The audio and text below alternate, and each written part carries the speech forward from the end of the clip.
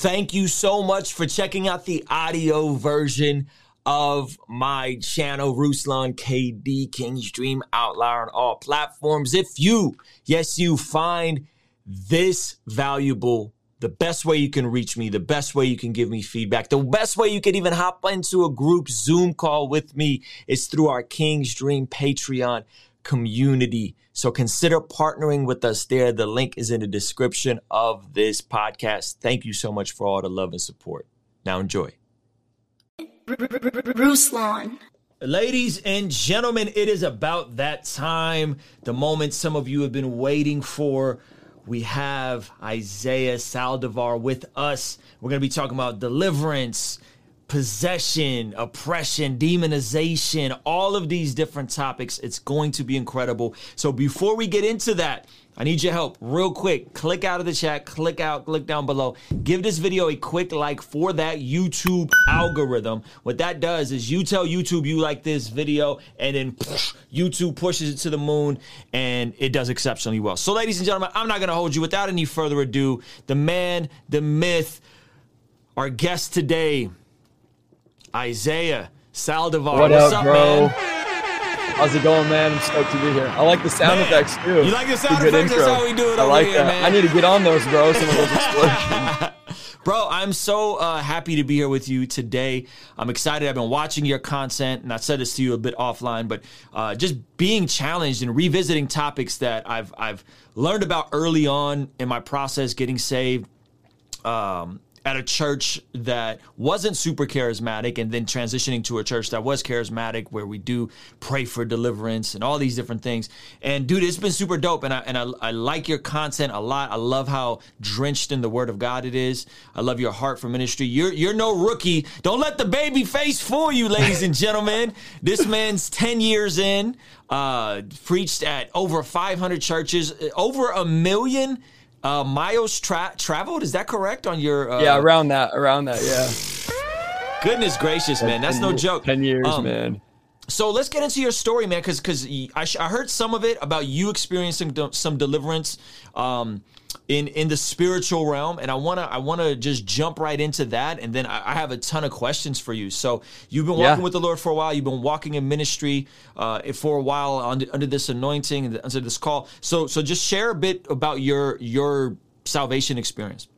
Yeah, so my sister basically begged me. I was raised in church like many of you watching, and at 16, I decided to be an atheist, which I think it was more agnostic, but atheist just makes more sense. I just thought I was an atheist. I figured, God's not real. He doesn't exist. So from 16 to 19, I didn't go to church at all. I graduated high school at 16 years old. I was graduating college at 19, and my sister bugged me. I was with a girl for 4 years at the time, and she's like, just go to church. I promise, you'll feel God, you'll experience God. And I thought that was a joke because I was raised in a more religious church of no gifts, no Holy Spirit moving, like no miracles, none of that. I heard my parents, I think when I was young, pray in tongues one time, but just growing up, moving out from the Bay, I was from San Jose, moving to Central California where I'm at now, we just didn't have that revival church. So we just went to a normal, average country church. And anyways, 19. So I told my girlfriend, I said, let's just go one time. So my sister stops bugging me to go. Like, let's just get her off my back. I'm tired of hearing her 6 months bugging. So dude, I remember this, Ruslan. I walked through that church and I said, this will be the last time I ever step foot in a church. I mean, that was my heart at 19 and a half. I was about to turn 20. And I walked in that church. You probably already know what's going to happen there. I sat in the very back where they rope it off, a very large church. Actually, we have mutual friends that was a pastor at the time there. And I sat there, man, angry, bitter, hard-hearted, depressed, anxious, making sexual jokes about the worship leader who was the pastor's wife I didn't know. I mean, I was that far off, right? And the preacher preached and something was pulling on me, man. After the preaching, I couldn't explain it as an atheist. I literally, the way I could explain it is, and again, if people don't believe this, it's okay. We still love you. I felt something pulling on my shirt. I didn't know what to do. So I just went to the altar. I basically said, I'm not praying the sinner's prayer. I've prayed it my whole life. Nothing's ever happened. I'm not doing it again. I said, God, and if you're religious, just close your ears. Let me see how many of you are in here. There's a bunch of you in here. Okay. There's about over 350. Okay. If you're religious, close your ears here. I said, God, I don't effing believe in you. And I said this at the altar as an atheist. I said, I don't effing believe in you. I said, but, and here's where the danger comes. I said, if you're real, I will give you everything. I'll lay down my life. I'll leave my job in law enforcement. I was getting hired as a police officer, which was my lifelong dream, bro. I'm talking lifelong dream. I'll leave my job. I was graduating college. I'll break up with my girlfriend I was with 4 years going to marry. I'll move out of state. I'll travel. Bro, I didn't know anything about God, so I thought I could just say whatever because God's not real. And dude, in that moment, I feel it now. I get emotional talking about it, but an audible voice. I'm not talking about the Holy Spirit filled me, speaking in tongues, inward voice. I'm telling you, as an atheist, an audible voice spoke to me. There's 400 people at the altar. An audible voice spoke to me and said, Isaiah, which, by the way, if you've ever heard God say your name, everything changes in that moment. When 7 billion people, you feel like a little speck, like a nobody, like I felt. And the voice of God said, Isaiah, I have a plan for you. I don't want 99.9% of you. I want everything. I want all of you. I want your career. I want your hands. I want your feet. And so me and God started talking, and I said, and I'm crying now. Mind you, I didn't cry in 10 years. So this is the first time I'm crying in 10 years. I had friends pass away, family members pass away. I was hard-hearted. I was bitter. Ezekiel says he'll take your heart of stone, give you a heart of flesh. So there was a surgery happening at that altar. Some people say, did you go to heaven? I don't know where I went. I just know I was having a born again experience. And I saw myself preaching on stages. I saw myself preaching nations. God said, I'm going to use you to preach my gospel to all nations. And I said, I don't have nothing to offer you. I don't know how to pray. This is what I told God. I don't have nothing to give you. I have no following. I don't know how to pray. I'm an atheist. And God said, all I want is your hands, your feet. Now, I didn't know that Romans 12 says to give your body on the altar of as a living sacrifice. Put your body on the altar and give God a living sacrifice. So I didn't know none of these verses. I just knew God was changing me. So, bro, I start crying. Now, this is going to strike unbelief in people. Again, we love you still. If you don't believe this, it's okay. We don't gain anything from you believing it. But I just want to share what happened with my story. Literal dirt started coming out of my eyes, bro. I'm talking about literal dirt, not physical, not spiritual, not gold dust. Dirt started coming out of my eyes. Now I'm looking down crying. There's dirt coming out of my eyes. The pastor gets on stage and says, there's a young man right now. God is taking the dirty scales off your eyes. And I'm crying, bro. Now, next thing that happens is I start speaking in tongues. Now, mind you, no one laid hands on me. I didn't know about tongues. I heard my parents praying at one time when I was a kid, but I didn't have no doctrine, theology, nothing. I just knew there was a language coming out of me. I couldn't stop it. So I cover my mouth and I can't stop it from coming out. Now, mind you, my girlfriend standing next to me that I've been with for 4 years. This is her first time in church, y'all. Like she doesn't, we don't go to church. And I'm trying to stop because I don't want her to think I'm crazy and I don't know what's going on. So I'm just having this radical encounter. I'm being born again. God says I'm going to use you, all this stuff. So long story short, service gets over. Bro, I'm talking about, I didn't recognize anything. Colors look different. People look different. I ended up going home and I won't make it too long here, but I spent 3 days of not sleeping, 2 weeks of not eating. God radically took me from being an atheist, went from being addicted to pornography. Every other word was the F word. You want to talk about a sailor, bro? I cussed like a sailor. And I had that Isaiah 6 moment. Like I'm a man of unclean lips, but God radically changed me that day. He radically transformed me. And I went to college the next day and I was seeing demons and angels. I just thought, well, what happened? I didn't know about like prophecy, word of knowledge, discerning of spirits, word of wisdom. I didn't know none of that. I just thought something happened. I don't know what it was. And I don't have a desire to do the sin I used to do. And I remember this, bro. The next day I stayed up all night. I'm driving to college out of like a little Type R Honda Civic, 4 10-inch subs. Like I thought I was all cool. I was in a metal band, traveling on tour on stages, like literally leading worship for Satan at the time. And I'm driving to college, bro. And I pull over on the side of the road and I'm just bawling my eyes out, man, on the side of the road. And I'm looking at the sky and I'm going, and I get emotional again, I apologize, but I'm looking at the sky and I'm going, man, it's like the first time, like the blues are more blue. The greens are more green. Like everything's different now. I don't know what it is, but someone changed me. Something happened to me last night that's undisputable, undeniable. You'll never talk me out of this. And I'm crying. I get to school. I'm crying. I have to leave class. I was a straight A student. Again, graduating college, started college at 16. And I get back and I go home and I tell my parents, I don't know what happened to me. I can't eat. I can't think. I can't sleep. God is speaking to me. I'm crying all the time. I'm seeing butterflies and crying. I know it's a little embarrassing saying it, but man, I think about Nicodemus and Jesus said, Nick, you got to be born again. Like this is you become a brand new person when you encounter the power and the presence and the love of God. And so 3 days I didn't sleep. My uncle was in ministry almost 30 years at the time. They called him. He was doing a conference in New York. They said, you got to get home. Something happened to Isaiah. No one knows what to do with him. He's prophesying over the birds, the dogs, the cats. I mean, I just lost my mind, bro. Like I was doing some stuff that's embarrassing, bro. Like I was like, I want to put on a potato sack and go preach. The world's ending tomorrow. You know, when you get saved, you think the world's just going to end tomorrow. So I'm working at Starbucks at the time and I'm preaching to everyone in the drive-thru, getting in trouble because I'm trying to lay hands on everybody and all that. So my uncle gets home 3 days. Sleep. He said, first of all, you need to sleep. You're going to die. Okay. So you need to sleep. Second of all, what is God saying? You're talking for 14 hours. And if you guys think I talk fast, This is 1/5 of how I used to talk. Okay. So I'm half Hispanic, half Italian. So I used to talk even faster. And he said, what is God saying? What is God going to do? And I said, there's going to be a revival at my home. Now, mind you, Ruslan, I had been partying, throwing big parties. Again, I was in a metal band. I was playing with the Devil Wears Prada. We were going to get signed by the Artery Foundation. Like I was doing stuff even in the world. Like I was on stages and tours, doing all that stuff.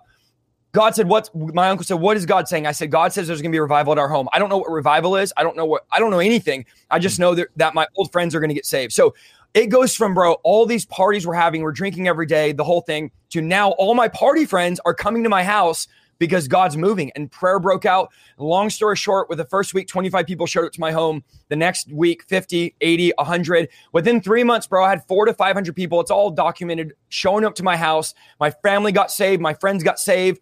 Everybody was getting delivered, saved, healed. So I was casting out demons. And this is what I like to tell people. December 31st of 2010, I was at a beer pong tournament. January 15th of 2011, if you didn't know that, 16 days later, I was casting demons out of my living room. So I didn't have time for religious people to come and neuter me and to tell me God doesn't heal, God doesn't speak, demons aren't real. I just knew I had all my old friends that we partied, did drugs, and drank all the time. Now they're all coming to my house, slithering around like a snake. And it's like either the Bible's real or it's not. And I remember asking my uncle, who's in organized religion out of mega church, like, when I read the Bible, like, can I do all this stuff? Is this real? And he said, absolutely, Isaiah, you can do all this. So that's my journey, man. I have 4 kids. I have a 6-year-old, 4-year-old, 2-year-old, and an 8-month-old. I've been married for almost 9 years. I've been traveling for 10 years. I've, again, flown almost a little bit over 1 million miles, traveled for over 500 churches. I pastored for almost 10 years as a senior pastor. Now God's transitioned us into the live streaming. I still travel. I was in Arizona last weekend. And I'm just, man, forget about Isaiah's the demon slayer. He's this. He only talks about deliverance. That's all here nor there. And if you follow me, you know I'm on my 2nd deliverance teaching of the entire year. So I don't talk as much as people think. The whole point of it all is, man, I love Jesus. I love God. I'm on fire for God. I'm more in love with God today, bro, than I've ever been.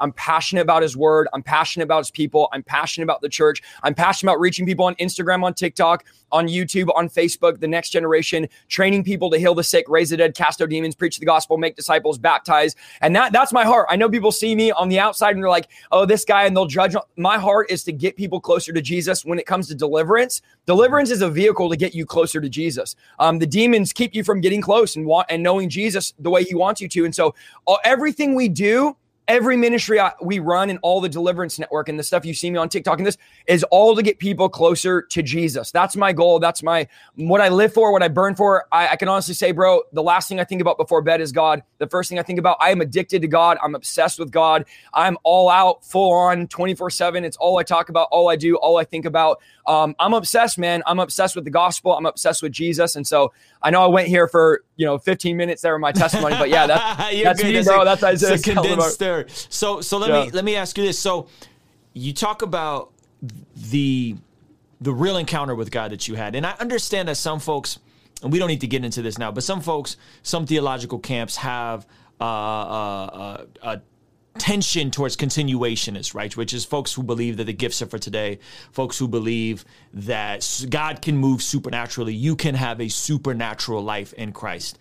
And we just had Dr. Brown on. We cover these topics for a while on my channel.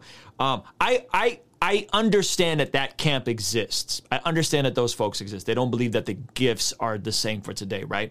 But why do you think there's so many people who don't believe that demons are active today? Like, why do you think there's a disconnect specifically in the West or North America where it's one thing to be like, okay, I don't think God moves in maybe in the same way, but I don't understand how anybody could read the scriptures and be like, oh yeah, demons and the evil realms of this earth just stop being a thing, right? Like, how does that disconnect happen? Because that doesn't really make a lot of sense to me. Again, I understand that perspective, though I disagree with it. But to say that there isn't a demonic component to what's happening in the world, that there's, the prince of the air, we need to have people lay hands and elders and this whole thing. Why do you think that is, and how do you think we got here today in the North American church? Yeah, so the biggest thing is, and I'm just telling you through experience of doing deliverance and traveling and preaching and training pastors and being in churches, is the devil has to be confronted. Like the demons, they hide in darkness. This is the kingdom of darkness. So the devil's not going to just manifest if you don't confront him. He's not going to just pop up at the Super Bowl. He wants you to believe he's not real. And so the church has bought into the lie that demons are rare, that demons don't exist. And let me just say this, Ruslan, the people we do deliverance on are not witch doctors, are not people in trench coats on the corner selling drugs. These are average, normal judges, doctors, celebrities. I've done several deliverances on celebrities. I do deliverance on pastors, some of them high profile. These are people that are normal, average people that are being demonized, that have opened up the door to a demon, that have a demon. It's not. So to think it's this rare thing, that's what the church thinks. Why would you talk about it if you think it's a rare thing? Now, the problem is, and here's where people are going to get mad, is Jesus confronted demons everywhere. In fact, Jesus' ministry, think about this, bro, starts with him confronting the devil.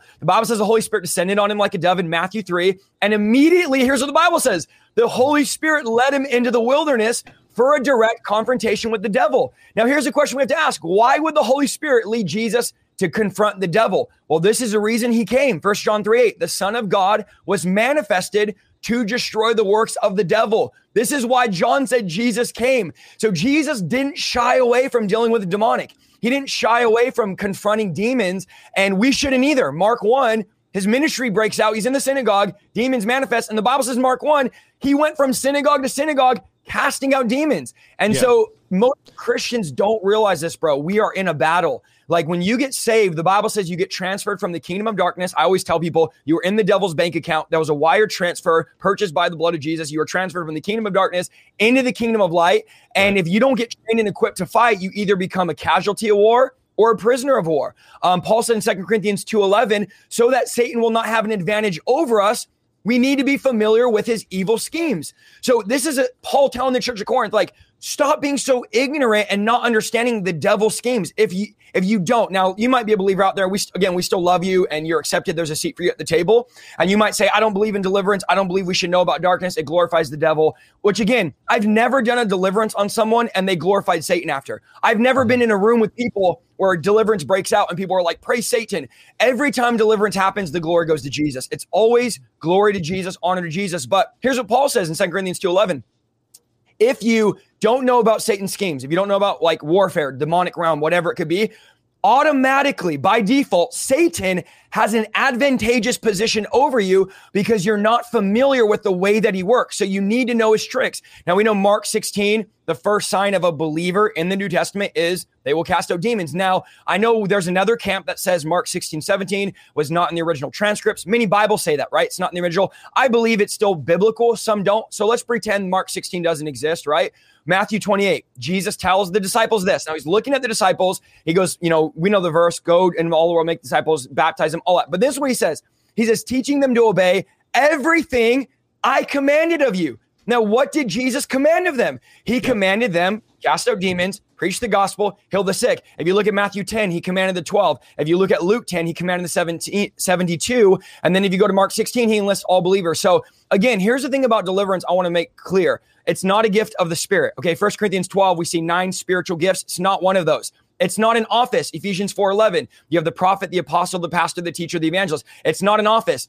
It's the call to every believer. And it's not that you have to go out looking for demons and you have to go sniffing them out, even though Jesus did say, go out and cast demons out. He didn't say, wait for them. It's that we as believers need to be trained for warfare. We need to be trained for battle. We have armor. Now, why do we need the armor of God? Because there's a battle going on. The Bible says the devil is seeking to devour someone. He's roaring. He's prowling like a roaring lion looking for someone. So if you look at Philip in Acts 21, think about this, Ruslan. There's only one evangelist in all of the New Testament. Now, most people don't know there's no named pastor in the Bible. There's not one person in the New Testament that's called pastor. And again, we have pastors in every single church, yet people might say, well, this isn't biblical. But I'm like, well, pastors in every church are also not. There's a lot of stuff that's not in scripture. John tells us at the end of John, if everything Jesus did is in scripture, it would take up the whole world. So there's a lot of stuff that God can do that's not in scripture. And any theologian, any Greek or Hebrew grammarian would agree with that scripture, right? Like we know everything's not in the Bible. It's just, I've read the whole New Testament in one sitting 3 times. So it took me about 8 hours. But my point of saying that is the New Testament is not long. You can read it in 8 hours and be done. So there's a lot to God that's not in Scripture. And as long as we're not violating Scripture, we're okay. But I just want to show you this. Acts 21, the only evangelist in all the New Testament. Now in Acts chapter 8, Philip, which by the way, if you guys don't know, Philip has 4 daughters that all prophesied, and praise the Lord, I got 4 daughters and I pray one day they'll all prophesy. But in Acts chapter 8, we see Philip's ministry, and the Bible says he preached the gospel. So this is the only evangelist we saw in the New Testament. He preaches the gospel, but watch what it says in Acts 8. They heeded to his teachings. So that word means they responded to him, right? We know he was preaching Acts 2:38, repent, repent of your sins, believe in Jesus, be baptized, receive the Holy Spirit. That's Acts 2:38.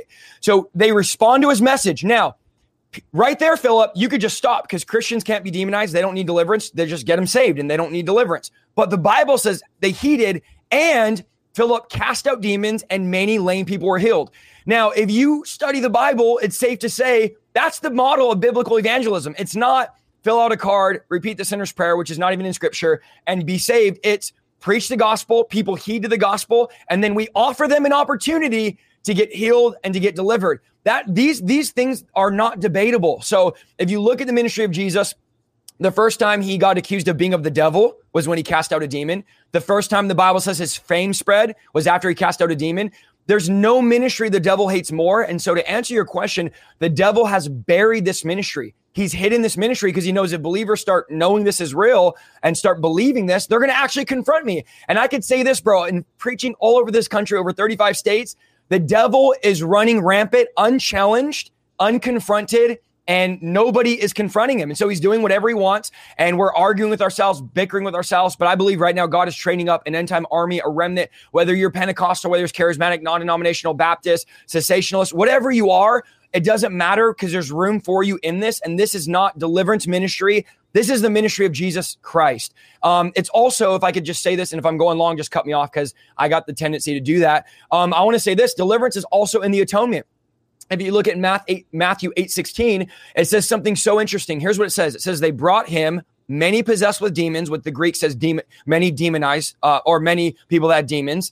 And this is what he says. And he cast out spirits with his words, and he healed all that were sick. But watch this, Ruslan. This is why he did this, so that he would fulfill the prophecy of Isaiah saying, he himself took on our infirmities and bore our disease. No one ever says this. Like, this is in the atoning work of the cross. So if Jesus paid for this deliverance, us to be free, then why aren't we doing this? Why aren't we talking about it? It's like you wouldn't go to Starbucks and pay for 3 lattes and walk out with 2 because you paid for 3. So if Jesus paid for this, we need to do this. And you can't really separate the ministry of Jesus and the ministry of spiritual warfare because this is his ministry. This is his kingdom. And he tells us in Luke 11, the way you establish my kingdom is by first destroying Satan's kingdom. He says this, if I cast out a demon by the Spirit of God, surely you know the kingdom has come upon you. So I tell people this all the time. Deliverance is the fingerprint of God. If you get delivered, that's God's fingerprint on you because he cast out demons by the Spirit or by the finger of God. And when you go into the teaching, it goes back to the Old Testament where Pharaoh's magician said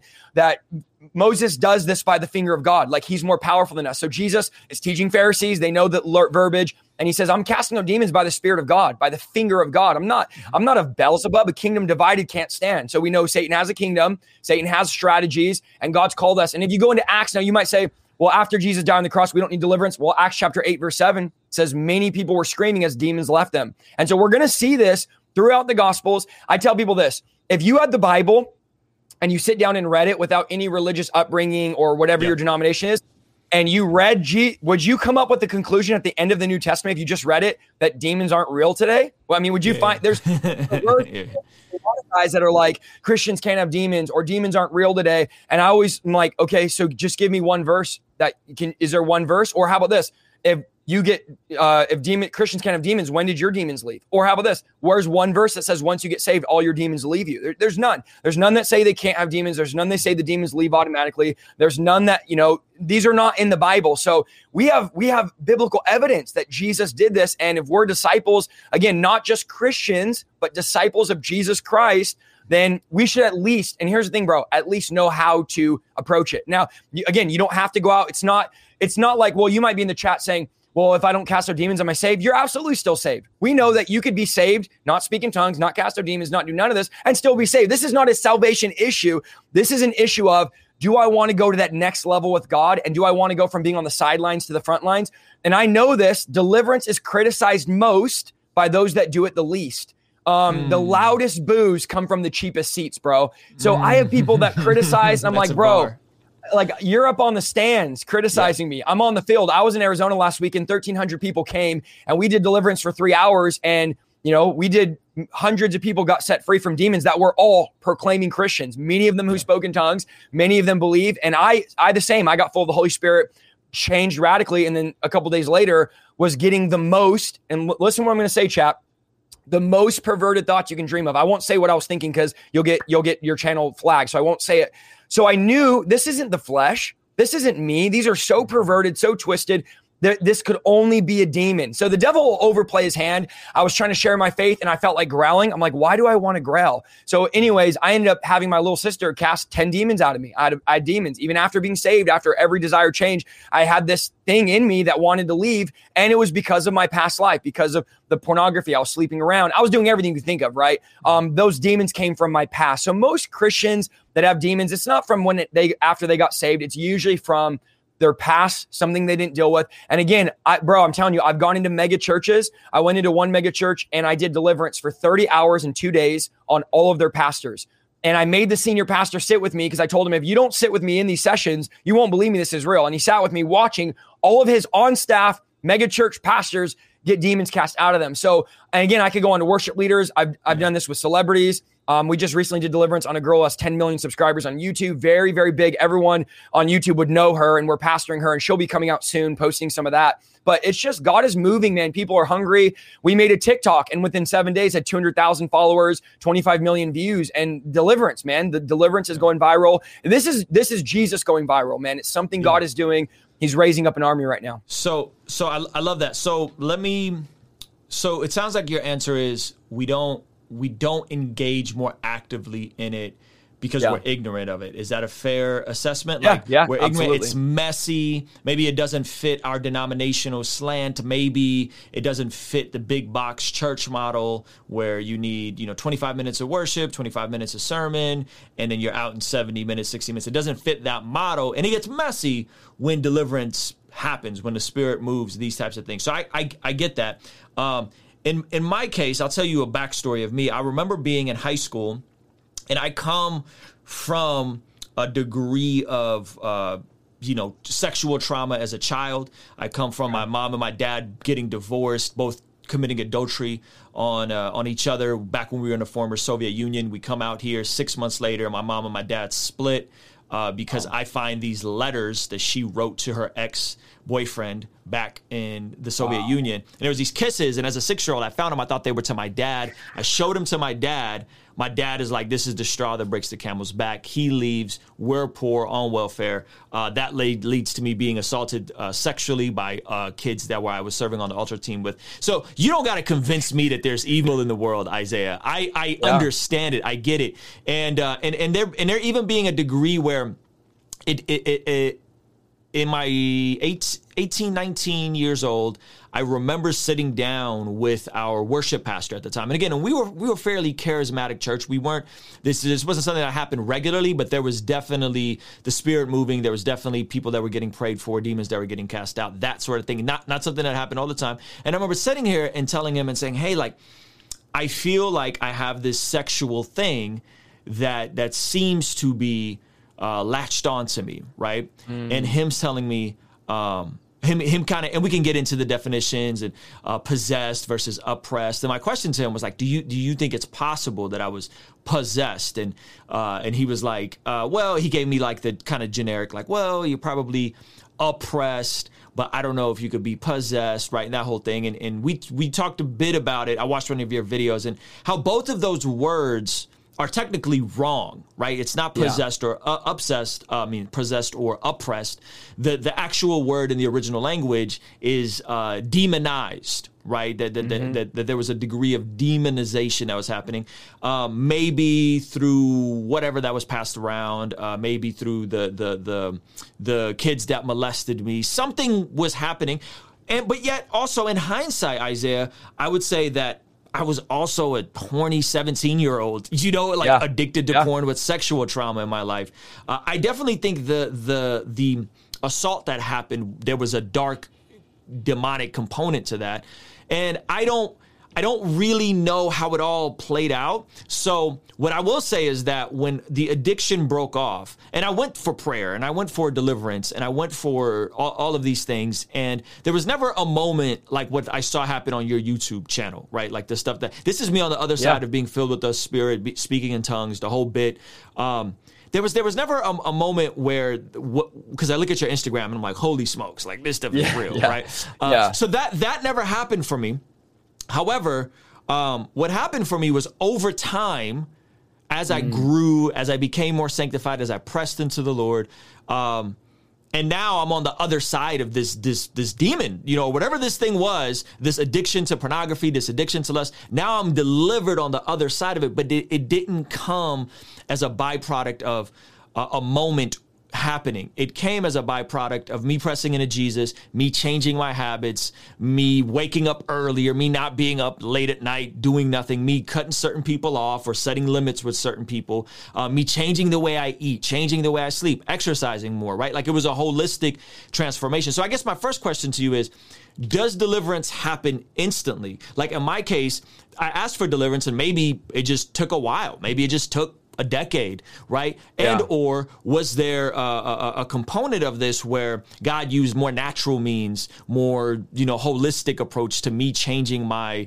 routine, my habits? And now I could genuinely tell you, Isaiah, that there was no moment that happened, but this is not a stronghold, and it hasn't been a stronghold. And the idea to even look at porn or to even go there is just so outside of the realm of anything that I have any desire to do. And it hasn't always been that way as a Christian, as a follower of Jesus. And I was hearing from God, operating, preaching, but dealing with this thing. And as you know, how many pastors are dealing with pornography? How many pastors are dealing with mental health issues, suicidal thoughts, all these different things? It's a tough profession to be in. So how do you make sense of all that, right? Because I think there's one component. Go ahead. I'm sorry. No, that's really, really good. So I tell people this: if you want freedom, make your body a place demons don't want to be, right? We know, okay, so if we look at scripture, because I know there's people in the chat, there's about almost 700 people watching. I know there's a lot of people that are new to deliverance ministry. If you just look at scripture, there's no scripture in the New Testament that Jesus cast demons off of people. So this idea that a demon could be clinging on you is not a scriptural idea. They live in you. Spirits have to have a place to live. Jesus says this: when a demon leaves, it goes in looking for refuge, finds none, and says this. This is what Jesus said the demon says. It says, I will go back to my home. So demons call us their home. These are spirits that need a body to live in. They crave a body. Okay. So we know demons live in us. When it comes to a story like this, I tell people, if you make your body a place demons don't want to live, like you turn off the AC, you turn off the water. If you're hearing what I'm saying here in the chat, if you turn off the Wi-Fi for them, if you start praying, fasting, renewing your mind, stuff you did, right? You're seeking God, you're in church, these demons don't want to be there. And there's times where the demons will leave you, where they'll leave you. It's not even just command them to come out. They'll leave you because they don't want to be there. You're making them uncomfortable by your lifestyle. Ruslan, I can't tell you how many demons I've dealt with that said, I don't even want to be here. Like, I don't want to be in this person. They're at prayer, they're fasting, they're reading, their mind's being renewed, they're serving God, they're living holy. Because you can live holy and have demons. I mean, you can live and have these temptations and never give in to them. It's just God doesn't desire that for people. Now, so the other side of it is a lot of people that do that overcome demons without getting deliverance. No one's ever prayed a deliverance prayer where they confronted the spirits. They called the spirits out like Jesus did. He commanded them to leave. If you look at Mark 5, where Jesus cast the demons out of the man at the tombs, the Bible says Jesus had been commanding the demon to leave. The demon didn't leave. And then Jesus said, what is your name? So this was a very stubborn demon. We could go into was it 2,000 demons, 5,000? It doesn't really matter. What matters is it was a stubborn demon. So some demons are very stubborn depending on what type of demon it is, what ranking. Jesus said some demons are more wicked than others. So we know that some demons are worse than others. Ephesians 6, we see the ranks of principalities, powers, rulers of darkness, and all the different rankings and all that type of stuff that we always talk about. The whole thing is, yes, that can happen. Other thing I want to say, Ruslan, God can do whatever he wants. I tell people this all the time. Everything I teach is subject to God can do whatever he wants. So these are not just, this is how it always is. This is the common way we see it happen, but God can deliver you in a dream. I know people have gotten literally, they're laying in bed at night. And these are people that would never go for deliverance prayer. They'd never let me lay hands on them. And they're in the bed at night. And their wife says they woke up screaming on the top of their lungs. And they woke up the next day and they're completely different. The thoughts, the desires, the pulling, all the stuff is gone. So God can deliver in your dreams. God can deliver in your sleep through prayer, through fasting. But here's what I want to mention. God can do all that. That's the exception and not the rule. The rule is, according to the New Testament, we cast demons out of each other. And when it comes to self-deliverance, people say, can I cast demons out of myself? You can, but it's not the model of Scripture. So you can do it, but the model is go out and cast demons out of each other. That's what Jesus gave us power to do. The 72 came back and said, even the demons obey us. And then Jesus said, don't be excited about that. Be excited that your names are written in the Lamb's Book of Life. I saw Satan fall like lightning. You know what I mean? Satan's defeated. He's powerless. You have authority over him. So yeah, I've seen that happen. I deal with pastors all the time, bro. Some of them, again, high profile, would never disclose their names, that are like, I hear voices. I have thoughts of, I've had 2 pastors that are friends of mine take their own life that were very famous, well-known, best-selling, New York best-time sellers. These were people I knew personally that took their life. No one saw it coming. No one understood it. One of them, I went back and forth with him one day because he was dealing with some of this stuff. And I said, bro, God can free you. And he could not, and again, I would never say his name, but he could not wrap his head around the fact that Christians could have demons. Yet he's having thoughts that he needs to take his own life, and he's a best-selling and all that stuff. So yeah, I mean, we've seen this in it. We've seen this in the church. So my next question would then be like, what of this is the flesh, right? Because we do live in a fallen world. Yeah, we are dealing with the sin of Adam, whether you're total depravity, utter depravity, just original sin framework that we have in terms of theology. Which of this is, hey, this is a byproduct of the sinful state that the world is in because of Adam, versus these are spiritual attacks? How do we and we're going to get on Christians and demons in a second. Yeah, we'll talk about, I know people in the chat are like, show me one verse. Well, we'll get to you. Don't worry. We're ready. So really good question. The difference between something that's, So let me give you a couple basic ones, right? We don't want to go into like a deep hour-long teaching on this. A couple basic ones. Number one, the flesh doesn't talk. So what I deal with all the time with people, and again, we had 1,300 people this last weekend that we had come out. We prayed for many of these people. What I always hear people say is, I'm hearing a voice that's speaking in third person saying, you're not worthy. You're not saved. God doesn't love you. You're always going to be this way. You're ugly. They're hearing a voice tell them that. In fact, probably the most famous pastor in America just preached a message recently saying, he hears voices. He went to a counselor, all this stuff. And the counselor said, what are the voices saying? So we've normalized hearing voices. And again, I want to emphasize, it's not normal to hear voices in the third person, right? So the flesh doesn't talk. There's nowhere in the Bible that says the flesh is going to talk to you or it's going to tell you things.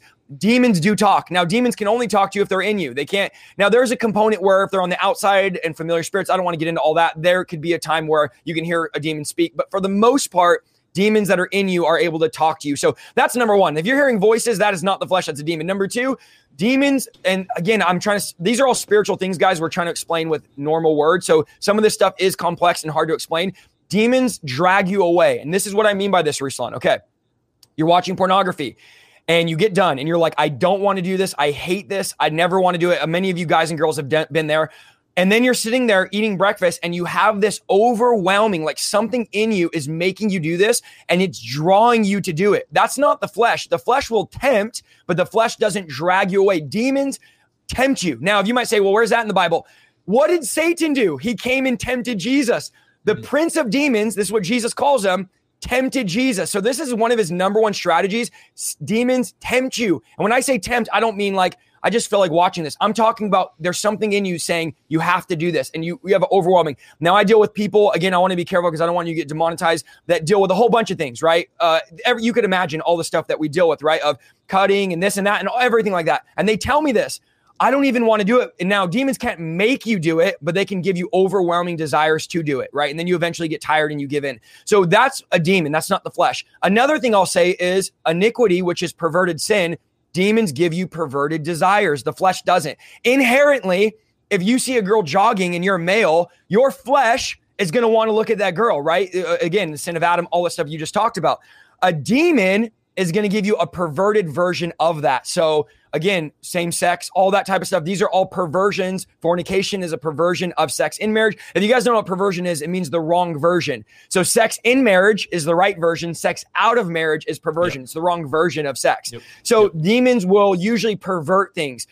These are a couple ways. Dominating thoughts. Let me give you one more example here. Our major symptom, and we have a list of like 60 on my channel here, but dominating thoughts are a major one. And let me just explain this. This is how, Ruslan, I knew I had a demon. If you're eating breakfast, okay, and you're eating cereal and you're getting thoughts, whatever they could be, whatever spirit you're dealing with, of whether it be lust, whether it be wanting to cut yourself, take your life, whatever, and you can't get rid of the thought, it's dominating you. Remember, Ephesians 6 says these are rulers of darkness. So they're dominators, the Greek says. They dominate you. And you can't get rid of the thought, and you're wrestling it, and it's like it won't go away. That's not the flesh, that's a demon.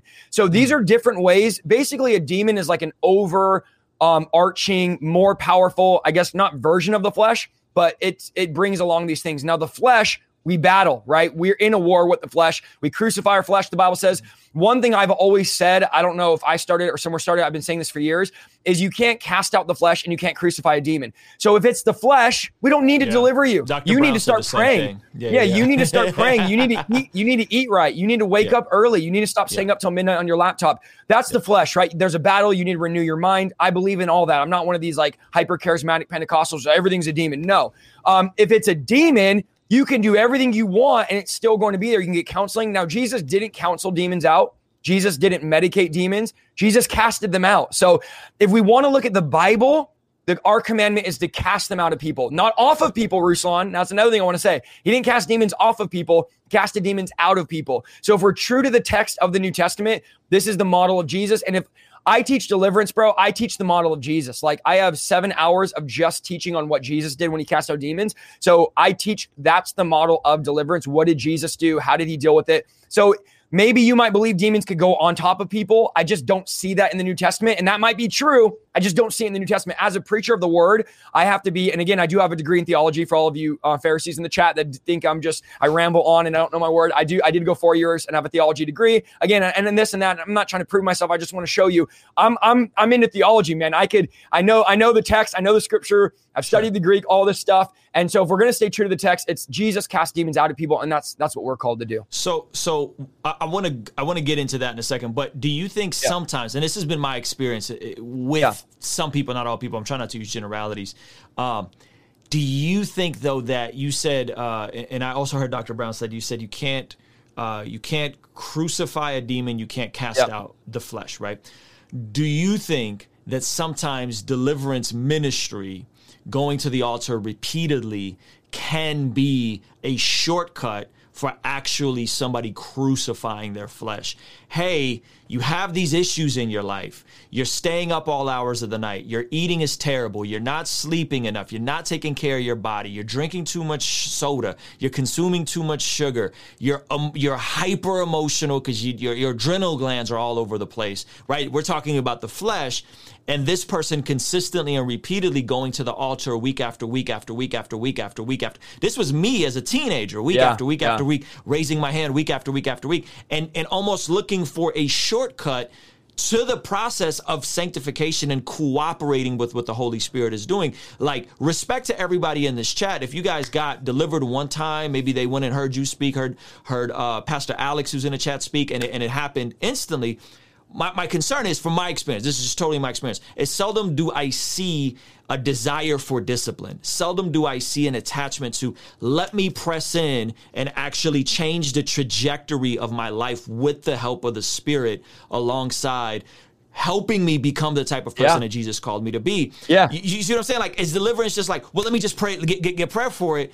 And again, I'm with you, man. Like, I've rebuked spirits, and I could share some of that in a second.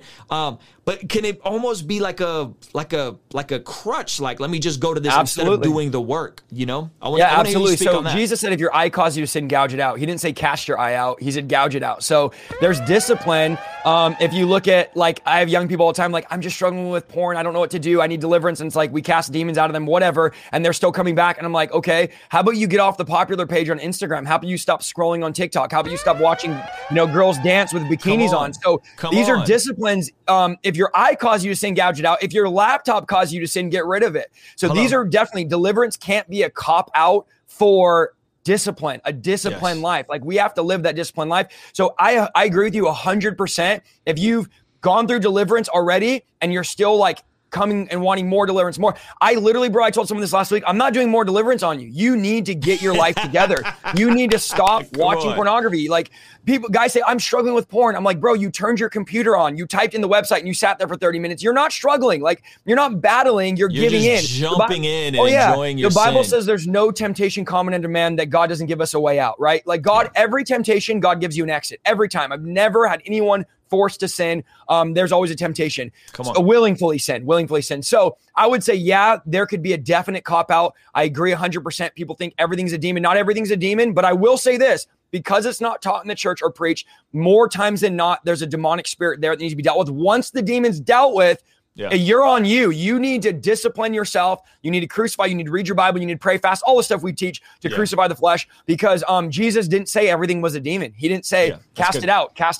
Oh, you're struggling, Peter? Cast it out. Oh, you're struggling, Paul? Cast it out. He told Peter, hey, by the way, the devil knocked on the door saying you wanted to sift you last night, and I'm praying for you, Peter. So you need to get your act together, Peter, because I'm praying for you. And so there's definitely a place where there has to be that accountability, that discipline. Not everything is just cast it out. I literally won't do, like, if someone comes and gets deliverance, I'll give them maybe one more session. I won't do more than 2. I mean, it's like at that point, either go find someone else. I'm not going to keep doing it every week. You got to back that up. You said if somebody comes to you for deliverance, you will do 1, maybe 2 sessions. Maybe 2. Yeah. So if they're not ready, if I'm in a deliverance session and they're not ready, or all the demons don't leave, or whatever reason, or they go home and a week later they say, I still feel something hiding, I'll do 1 more and that's it. I will not do 3. I'll not do 4. I'll not do 5. We're not doing this over and over. You always have a demon. You keep letting them back in like that. And this all goes back to, again, people are going to get mad at this. It's okay.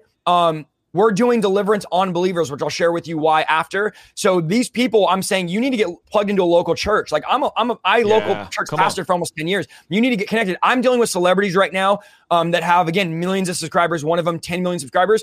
She's going to a local church. She's plugged into a body. So you need to not just get your demons out and then go live how you want. I did a deliverance on a celebrity not long ago who was pretty high profile in a recent show that was very popular. And she came for deliverance, and I sensed that, and I'll be respectful again, I would never mention her name, so it doesn't matter here, but I sensed that she wanted it for an easy way out for certain things she was going through. And I told her, I said, deliverance is not a get out of jail free card. This is to help you live a disciplined life to serve Jesus. That's what it's for. So I said, if you're going to go right back, I would advise you not to get delivered. Well, she said, no, I want to serve God. I'm going to church. We did deliverance on her, and she's right back into, after several months, back into the culture, back into the, and she's very, very famous, all that stuff, and the money's good, all that. So those are not fruitful. If you come to me, like I have a friend always coming to me, I need to get these demons out of me, but he's partying, he's drinking, he's out in the raves, right? I told him, I'm not going to do deliverance on you, because why am I going to cast the demons out of you just for you to go back and get them 7 times worse or whatever? So yeah, absolutely. There has to be the discipline after you get delivered, even before. So I discern that. I'm not going to waste my time. I'm not getting, there's people, of course, in any movement that are in it for the wrong reasons, that are there for attention. And so I don't want to throw the baby out with the bathwater. And I want to navigate this, do what Jesus did, and help people that genuinely want to be free and want help. That's so good. You said so much there, man. You said deliverance is a vehicle to live a disciplined lifestyle. You said the local church and the covering of a local church. I think there's a lot there. And even if we may disagree on some of the particulars on the definitions or whatever, I think that alone says a whole lot in terms of your heart for people and what you want to see happen to people. So my next question for you would be, so I'll tell you a story when we were doing this ministry, and I much like you, get saved super young, 16, 17 years old. A few months into it, we're doing a ministry where we're doing open mics and people are coming out, and I'm preaching, and really cool stuff is happening. God's moving. People are getting saved that are just far from God, don't go to church. And I remember one night there was a gentleman that was not a part of like the demo we were reaching, if you will, right? He was just kind of hanging around, and he lived in the trailer parks across from the street. And of course, we would have food. Anyone's welcome. So he's coming, and he kept asking us to pray for him and cast out these demons from him, right? And we did. We kept praying for him, and it was what you just described. It was week after week after week after week, the same prayer. And this is where it goes left. we then found out after the fact, or I think in the middle of the fact, where the folks living with him or whoever was taking care of him let us know that he was schizophrenic and just refused to take his medication. And he had been schizophrenic for a long time. So here's someone that is hearing voices, seeing things. However, I would say this is a natural thing of the fall. He has a brain sprain, if you will, right? That's Kanye's way of describing his bipolar as a brain sprain, right? And yet he's wanting deliverance ministry, and we're there. And I'm like, hey, if somebody tells me pray for me, I feel like I'm under the demonic attack or whatever, I'm praying for them, Isaiah. Like I'm not watering it down. I may not know the right way to do it, but I see it in the scripture. I'm going for it, right? So we're praying for him, and then at some point it's just like, hey, maybe you should consider taking what the doctors prescribed to you, because this is now decades long. You have this thing. We've prayed for you. The elders have prayed for you. The prophet has prayed for you. Everybody's prayed for you. Maybe it's just a physical ailment. My interview with Dr. Brown, he said, hey, approach it naturally, and then when it shows that it's something else, then attack it from the spiritual. We did the opposite. We went straight for the spiritual, and nothing changed, right? And I got buddies of mine that are bipolar, and they've wanted deliverance, and they've wanted, and it's just like, hey man, like this might be a byproduct of the fall. Like this might be a byproduct that something happened, and maybe it is a generational curse, or maybe there was some trauma that induced this trigger. There's a lot of folks, I'm sure you know this, that are have schizophrenia in their DNA, and then they overconsume too much weed, and that could trigger weed. I know somebody in our Patreon community like that, right? He's full on schizophrenic, goes to church, prays, asks for deliverance.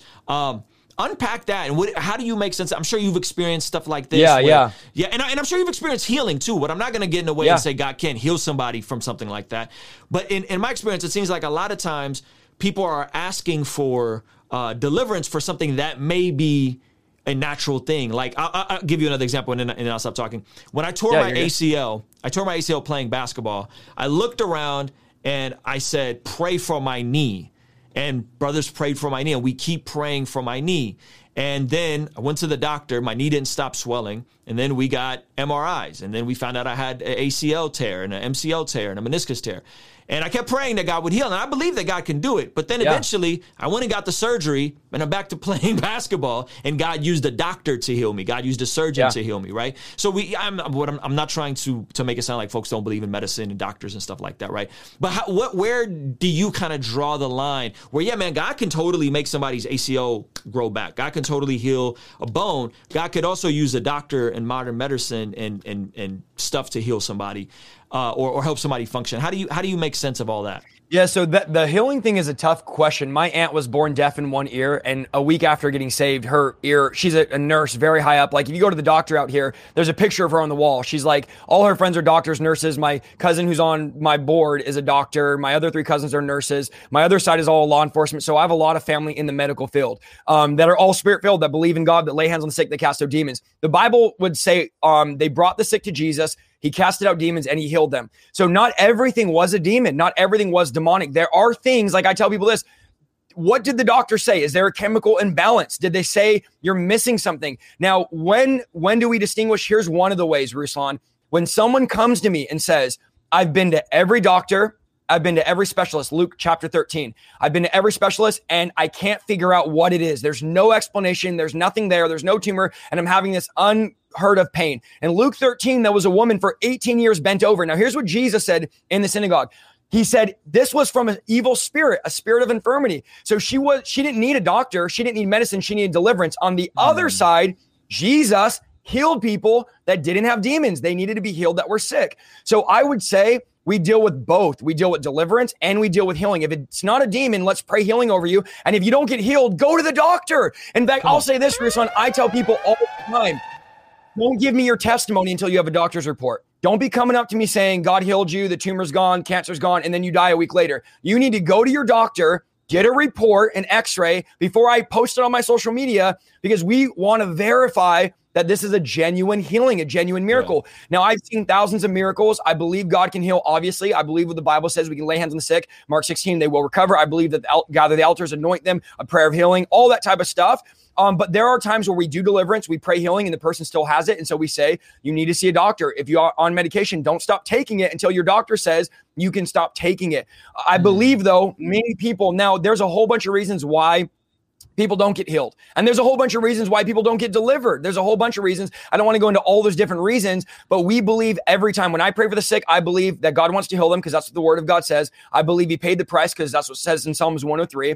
I believe that God wants to heal and deliver. And I go with the mindset that God wants to do this. James says, if you pray and you're double-minded, expect to receive nothing from God. So when I go in prayer, I'm going believing that God wants to and God is going to. Now, that's not to say God's going to every time. Now, some in the chat might say, well, everyone Jesus prayed for got healed. Well, I'm not Jesus. I'm a student. Sure. He's the master. So I'm learning. I'm trying. I'm figuring it all out. But if you do look at the story of the Mount Transfiguration, where the man brought his demon-possessed son to Jesus, or demonized son to Jesus, and Jesus, he said, I brought my son to your disciples, and your disciples couldn't heal him. Okay? So think about this, Ruslan. The disciples are praying healing. Jesus didn't heal the boy. He cast the demon out of the boy.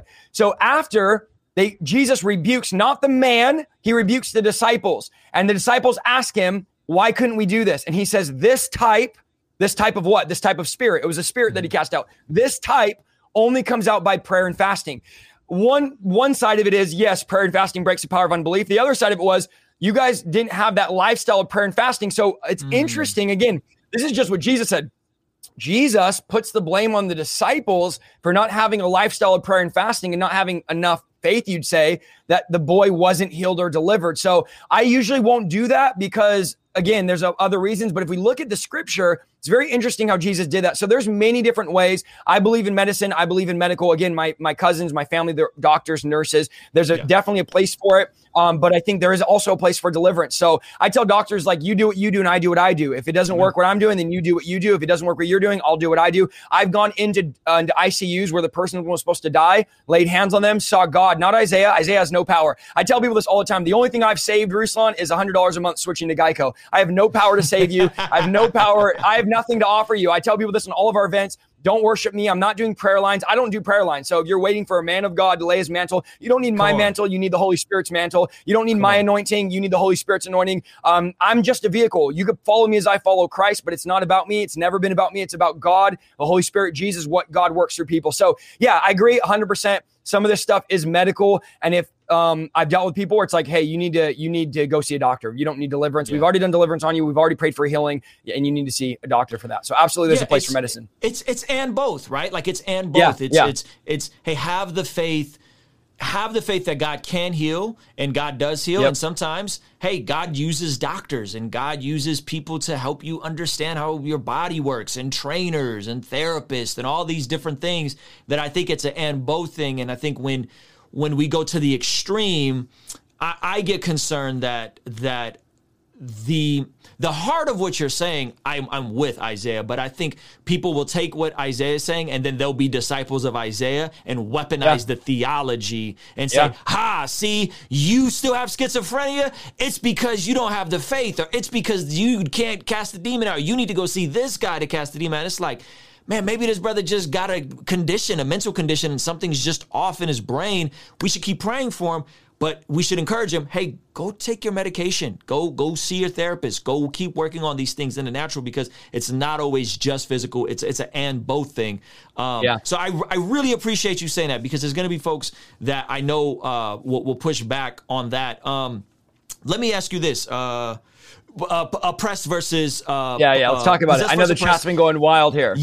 And I think, listen, I watched your video, guys. You guys should really watch Isaiah's videos, because what I don't want is him to feel like he has to rehash all of this. It's all good. I just read a really good article that Dr. Michael Brown actually sent me from Gospel Coalition on this very topic and on this very word. When it comes to possession, oppression, neither of those words are there. The actual word is demonization.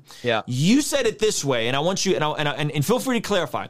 We talk about Christians having demons, and the way you described it was a Christian can deal with demonization, but the spirit of a Christian is filled with the Holy Spirit of God. So you could have demonization on your flesh. You could have demonization attached to your soul or maybe your emotions. I don't know if that's a fair interchangeable way of that.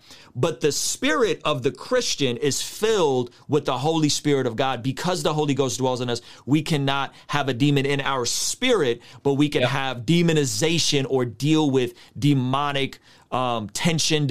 I don't want to use the word oppression because I feel like that's a cop-out, right? But we can deal with demonization. Do you want to elaborate on? Because I think there's folks that are, we hear this binary, don't we? We hear this, Christians can have demons. No, Christians can't have demons. Christians can't have demons. No, Christians can't have demons. It's right. I mean, the chat the whole time has been, oh, this, Christians can't this. Right. I had one guy say this last week. He said, Christians could have whatever they want. If they want a Ferrari, they could have a Ferrari. If they want to cheat on their wife, they can. So to say Christians can't have something is an unfair statement. And then it goes into the whole argument, well, what makes you a Christian? Is it having faith? Is it being full of the Holy Spirit? Is it speaking in tongues? Yeah. That's a whole nother debate. So here's what I want to say. Conversation on what isn't a Christian, right? Here's what I want to say. This is something that these guys that will argue this don't give us credit for. They don't give us credit for the fact that we've done thousands of deliverance on genuine Christians and pastors. I'm talking about speaking in tongues, spirit-filled leaders, pastors, Christians. So to say a Christian can't, you're discrediting thousands of people's stories, like the people in the chat, like your story, like my story, right? But then this is what they say.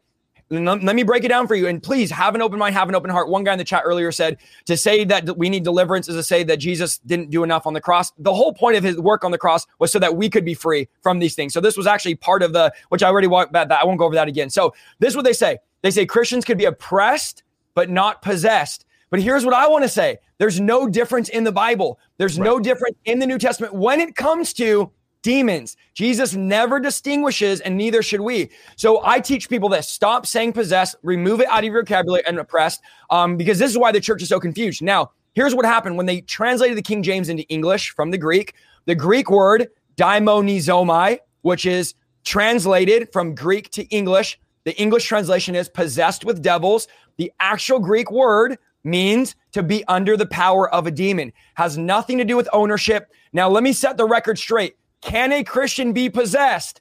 No, they can't, because possessed means ownership, okay? Let me just set the record for all of you. They cannot. The devil cannot own you. You can have demons, listen to what I'm about to say, die and go to heaven, because your demons are not going to go with you. This is the same thing of people that I deal with in high-level occultism that say, I sold my soul to the devil. You cannot sell your soul to the devil. You don't own your soul, and the devil doesn't own your soul. You can't sell something you don't own. It belongs to God. So there's no such thing as selling your soul to the devil. There's also no such thing as a Christian being possessed, because the devil doesn't own believers. He can't own a believer. But let me just give you, I'm going to shotgun a bunch of verses to you that give biblical evidence that a Christian could be under the power, not possessed, but under the power of a demon. Mark 1:39. Jesus went from synagogue to synagogue, casting out demons. Matthew 16, Jesus told Peter, Satan, get behind me, not speaking to Peter. John 13, the Bible says Satan entered Judas. But here's one. Acts chapter 5. I'm going to give you it word for word, okay? And you guys can take it whatever you want to take it. Peter said, Ananias, why hath Satan filled your heart to lie to the Holy Ghost and keep back? Can you stop there? I know you're in a flow. Go ahead. But that passage, when you broke that down on the video, this is a relatively new video you just covered. When you broke down that passage, because a lot of the folks are gonna say this is before the resurrection, this is before the Holy Spirit came. But when you shared that passage, I was like, man, that is the strongest argument right there in the New Testament, in the Church of Acts, where you see someone that's apparently a Christian, spirit-filled, apparently a Christian, and is accused of having demonization in that moment. So I didn't mean to throw you off. Keep going. No. And here's the interesting part, Ruslan. Peter could have used any word he wanted. He could have said, why have you let a demon influence you? He could have said, why have you let a demon speak to you? Why have you let Satan? And a lot of demons are going to say they're Satan, right? They'll imitate and they're not. They're trying to act stronger. But he didn't say none of that. He uses the Greek word filled. Now, here's what's interesting. If you go to Acts chapter 4, where they were filled with the Holy Spirit, it's the same Greek word. So they get filled with the Holy Spirit, filled, like if you have a glass of water and you fill it with water. And then you go to the Acts 5 and he says, why have you let Satan fill, like actually fill you? So this is again in same Greek word. If you look at 1 Peter 5, this is what Peter says. Be sober and vigilant, because your adversary, your enemy, the devil, walks around like a roaring lion seeking who to devour. This is what Peter says. Resist him. Resist him. This is an action verb. It's like if someone's wrestling you and you're resisting them, you're pushing them off of you. Why would we resist something that has no power over us? Why? Why are we resisting anything? The devil has no power, so why do we need to resist him? So he says, steadfast in the faith. Okay, be sober, be vigilant. 1 Timothy 4, Paul says that there's coming a time where many are going to depart from the faith. Listen to this, and give heed to deceiving spirits, and doctrines of demons. So they're going to depart from the faith. These are believers that have departed and are now giving into deceiving spirits. So this is Christians that are giving into demons. Matthew 12, Jesus said when a demon leaves a person, it tries to come back looking for a house. If the house is empty, it returns. Obviously, an unbeliever can't fill their house. So why would we cast demons out of unbelievers? Matthew 10, listen to what Jesus says. He says, don't go to the Gentiles or Samaritans, but only go to God's lost sheep of Israel. And when you go, you're going to preach to them, heal the sick, raise the dead, cure the lepers, and cast out demons. These are God's people they need to go to, okay? Mark 7:24 and Matthew 15:21, the Bible says deliverance is the children's bread. In fact, when the disciples came to Jesus and said, there's a group over there casting out demons, should we stop them from doing it? Here's what Jesus said, do not stop them. No one that does miracles in my name is going to speak bad about me. So Jesus identifies the casting out of demons as a miracle. This is not Isaiah saying it, it's Jesus, okay? Luke 13, a woman in the synagogue who's a daughter of Abraham is bound by a demon. Listen to this, Galatians. Paul said, who has cast a spell on you? This is to believers. Now, that word bewitched literally means a spell, a witchcraft spell. He says, who's cast this to now you think that you have to like earn salvation or you have to do something to get saved and you've changed the gospel, the simple gospel of Jesus died. So again, 2 Corinthians 11:4, Paul says, you happily put up with what anyone tells you, even if they preach a different Jesus or a different kind of spirit other than the spirit you received. A church, Paul says, have now received a different spirit and a different Jesus and a different gospel, and you're happy with it. So that's a different spirit. But here's a good one. Acts chapter 8. Philip preached. They heeded to Philip's word. Then he cast demons out of them. So after they responded to his word, after they responded to the altar call, then he did deliverance on them. Now, those that say Christians can't have demons are usually people that have never done deliverance before. So we have to go back to where is it in the Bible that says a Christian can't have a demon? It's not there. Or where does it say once you get saved, your demons leave? There's no verse. Or if you believe that, when did your demons leave you? And the answer is they didn't, because you need deliverance in that sense. Now, here's the thing. When you get saved, you go from being dead spiritually, the Bible says, to being alive. Your spirit is dead. You are dead in your sin.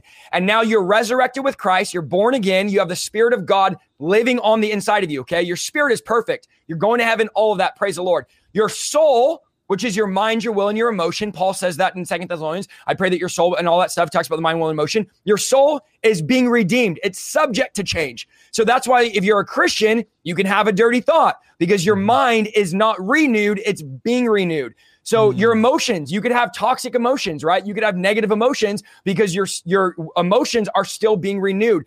Demons do not live in the soul where Jesus lives. Like, how could God share a house with a demon? They don't live in the same place. They live in different places in the person. There's no theologians I know of that would say there's no such thing as a soul. Some of you might say, well, there's no such thing as a mind, a will, and emotion. I don't know any theologian that would say that, any scholar that would say that, or any Bible scholar or Bible teacher that would say there's no such thing as a soul. There's no such thing as your mind, your will, your emotions, all the same. That's where people get caught up. So let me debrief here. Christians cannot be possessed. That speaks of ownership. 100% cannot be possessed. Can they be demonized under the power of a demon? Yes. The demons live in a different place. Now, if you die and you're a believer and you have demons, you still go to heaven. This is not a salvation issue.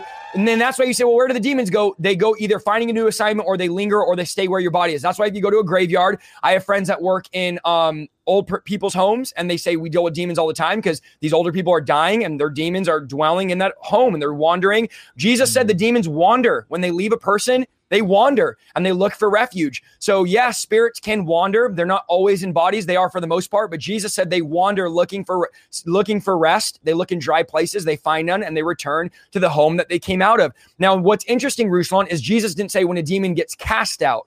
Listen to this. It says when a demon goes out, which shows us demons can leave people even if they're not cast out. Whether that's just a demon leaving for whatever reason, it doesn't say cast out, it says goes out. So interesting stuff. But yeah, just to set the record straight, no, they can't be possessed, but they can be demonized. And if we stop using the language that the church has used, again, it's not scriptural language, then we'll stop debating so long about this. And this is a big point of contention and division in the body of Christ. And we just need to stop with the word semantics and the wording. It's a lot of it is wording.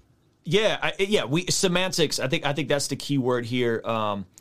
People were joking, talking about my, because I say I'm charismatic with the seatbelt, and they say the seatbelt's coming off. What they don't understand is when I say charismatic with a seatbelt, that seatbelt is the Word of God. So when someone's operating in the Word of God, whether that's Isaiah, whether that's Dr. Michael Brown, I'm right there with them.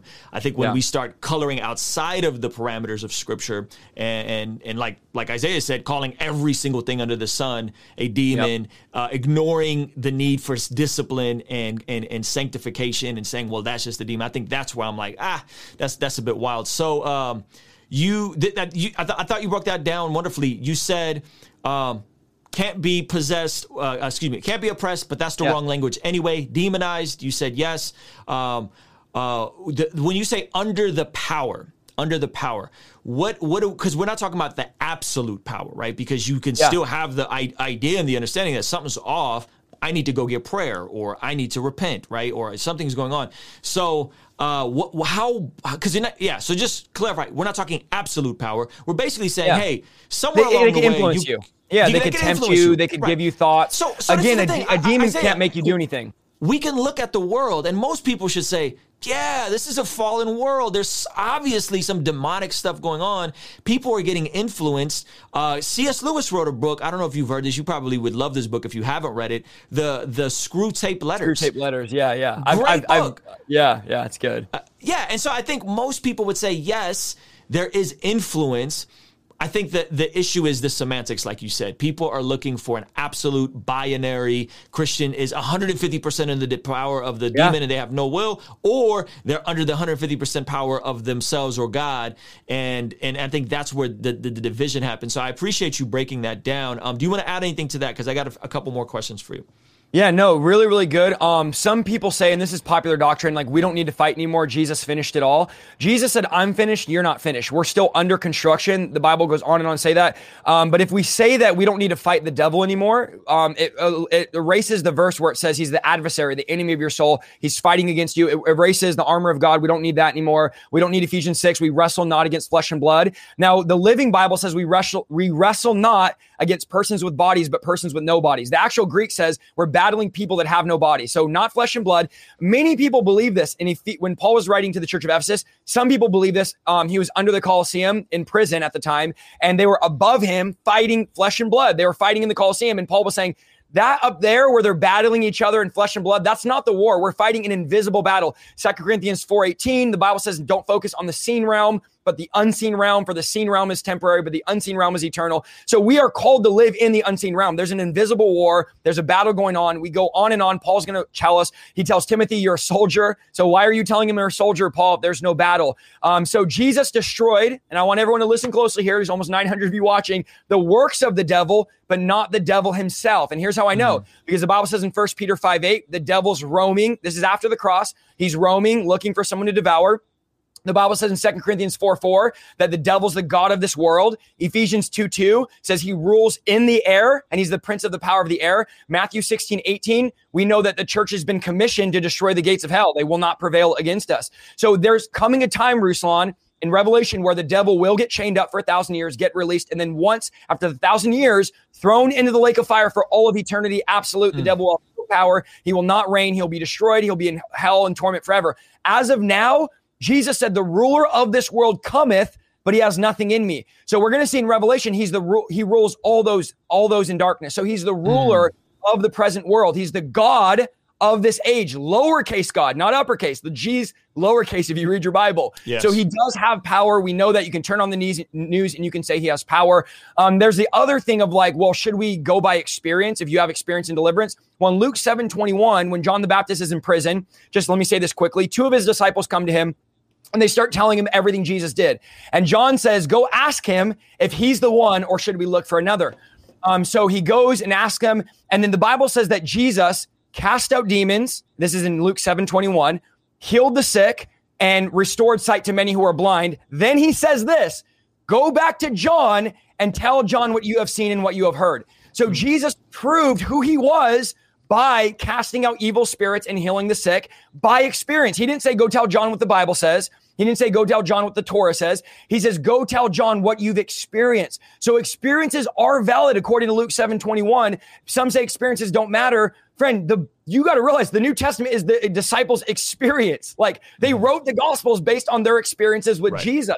So we can't just throw out this whole like, well, it doesn't matter experience. It only matters what's in Scripture. It does matter what's in Scripture, but understand our experiences prove what's in Scripture. John 10, Jesus said, if you don't believe me, believe the signs and wonders that follow me, know that I'm in the Father, the Father's in me. The Bible says in the book of Acts that they did signs and wonders to validate or confirm the gospel. So we can't write all this off and say it doesn't matter, because according to the Scripture, it does matter to God. Yeah, no, that's good. And I think that's kind of foul for anybody that just be like, shut up, your experience doesn't matter. Like we're supposed to share our testimony. We're supposed to talk about the things that have happened to us. I got a couple more questions for you. Okay, so my concern with some of the energy around the deliverance ministry is that we know from Scripture Jesus is the only mediator, right? We know that we're all one in Christ. Do you think that some of this can create like a hierarchy of Christians? You earlier said we're supposed to cast stuff out of each other, right? But do you think some people can then, hey, I'm waiting because I want Brother Isaiah to pray for me, right? And then it creates this hierarchy of needing to go see the man of God, or I'm a JV Christian because I don't have the right deliverance, or I don't have the right theology around the deliverance. Is that something that you think could be concerning for folks that are too immersed in this entire like ecosystem? 100%. Yeah, though this is one reason, Ruslan, why I don't do prayer lines. So I don't let people line up and wait for me. I don't let people say, I want only you to pray for me. No, we have a prayer team. We have an altar team. They have the same Holy Spirit as me. So we do things because of that. I also am not doing one-on-one deliverances right now. So I created a deliverance network in early December. We have almost 800 people all over the world that are casting out demons. I'm empowering average, normal believers, not super Christians, not celebrity Christians, to do the works that Jesus did. This is not for the fivefold ministry, special force people. This is for every single believer. So yeah, there's cult personality worship that we have to keep fighting against. I'm always telling people, I'm not Jesus. I'm not your savior. I'm not God. I can't do anything for you. Don't wait in line for me. All this stuff. I love you. I care about you. I'm flattered that you drove 28 hours yesterday to come to our gathering, but you didn't come for me. You came to see God. We did an event 2 weeks ago, bro. And people came the night before at 9:00. And the service started the next day at 7:00. They were waiting in the parking lot. The pastor called me. We don't know what to do. There's groups of people waiting in the parking lot. And then in the morning, they all came back. Those cars and cars. They weren't coming to see me, y'all. You're not. I have hundreds of hours on YouTube of preaching. If you want to hear, you're coming to encounter God. That's the hunger that people have. So I didn't do a prayer line. I didn't let people wait for me. This is all about God. So we have to intentionally continue to lift up Jesus, to honor Jesus, to throw the crowns at his feet, and to say, this is all about the work that he did on the cross. This is all about the power of the Holy Spirit and the work that Jesus did. It's not about a man. It's not about a personality. Now, I always say this. Here's where danger comes. When the light shining on you becomes greater than the light shining out of you. So if you have light shining on you and everyone, you're the center of attention, but there's not light shining out of you. Now, one thing I do, and I've done this for about 6 years, when I preach, Ruslan, I respond to all my altar calls. And people laugh at me. I literally will preach and then say, I'm the first one to respond. I need more of God. I need breakthrough. I need healing. I need deliverance. I'm not exempt. I'm not above. Often I don't even preach on stage. I try to preach on the floor because I don't want anyone to even feel like I'm somehow above you. Oftentimes I'm preaching messages that God has already preached to me and convicted me about. I'm the first one on my face, on my knees. I'm excited. I'm passionate. I'm praying. I'm leading the way because I need God more than anyone in this chat. Let me see, how many are you? There's 850 of you. I need God more than all of you. I'm broken. I'm contrite. I'm weak. These are the people God wants to use. It's the humble that he exalts. We've gained 500,000 followers in the last 8 months. How? Because we've humbled ourselves before God and said, God, we'll give you the glory. We'll give you the honor. We'll give you the praise. And we give you all the credit for everything that's done. And so we have to remain that way in humility, with spiritual covering. I have multiple spiritual fathers that are constantly saying, hey, what did you say here? Make sure this is here. Checking my scriptures, checking my theology. I have spiritual fathers, Ruslan, that listen to every single one of my videos, which you guys don't know I upload daily. And they're always writing me saying, what did you mean by this? What about this? Make sure you say this. Don't say this. Be careful when you're saying this. And so I'm always under that accountability. I'm always under that correction. And I have people correcting me all the time. And so we have to remain in that place of humility, or we'll be like a shooting star instead of a shining star. And we'll be, one moment, there's Isaiah. The next moment, oh yeah, did you hear about Isaiah? He went and did this, this, and this. I'm in this, bro, for the long haul. I've been in 10 years. I'm in this till I'm 80, 90. I want to die on fire for God. I'm not in this for a year of fame, or I've been doing this for 10 years before I was famous on TikTok or YouTube or Instagram. I can care less about any of that, to be honest. I don't feel any different. I would rather be in the sound booth, to be honest with you, bro. And God is the one that the Bible says he exalts the humble and he humbles those that exalt themselves. So yeah, we got to keep it focused on Jesus and everything that we're doing. Come on, man. And I think that's where the honor, right? Humility precedes honor, right? And, and like you, I was in the sound booth. I was the guy doing the media stuff behind the scenes before I ever got up and preached on a Sunday morning platform or did the YouTube stuff now. So I love your heart on that.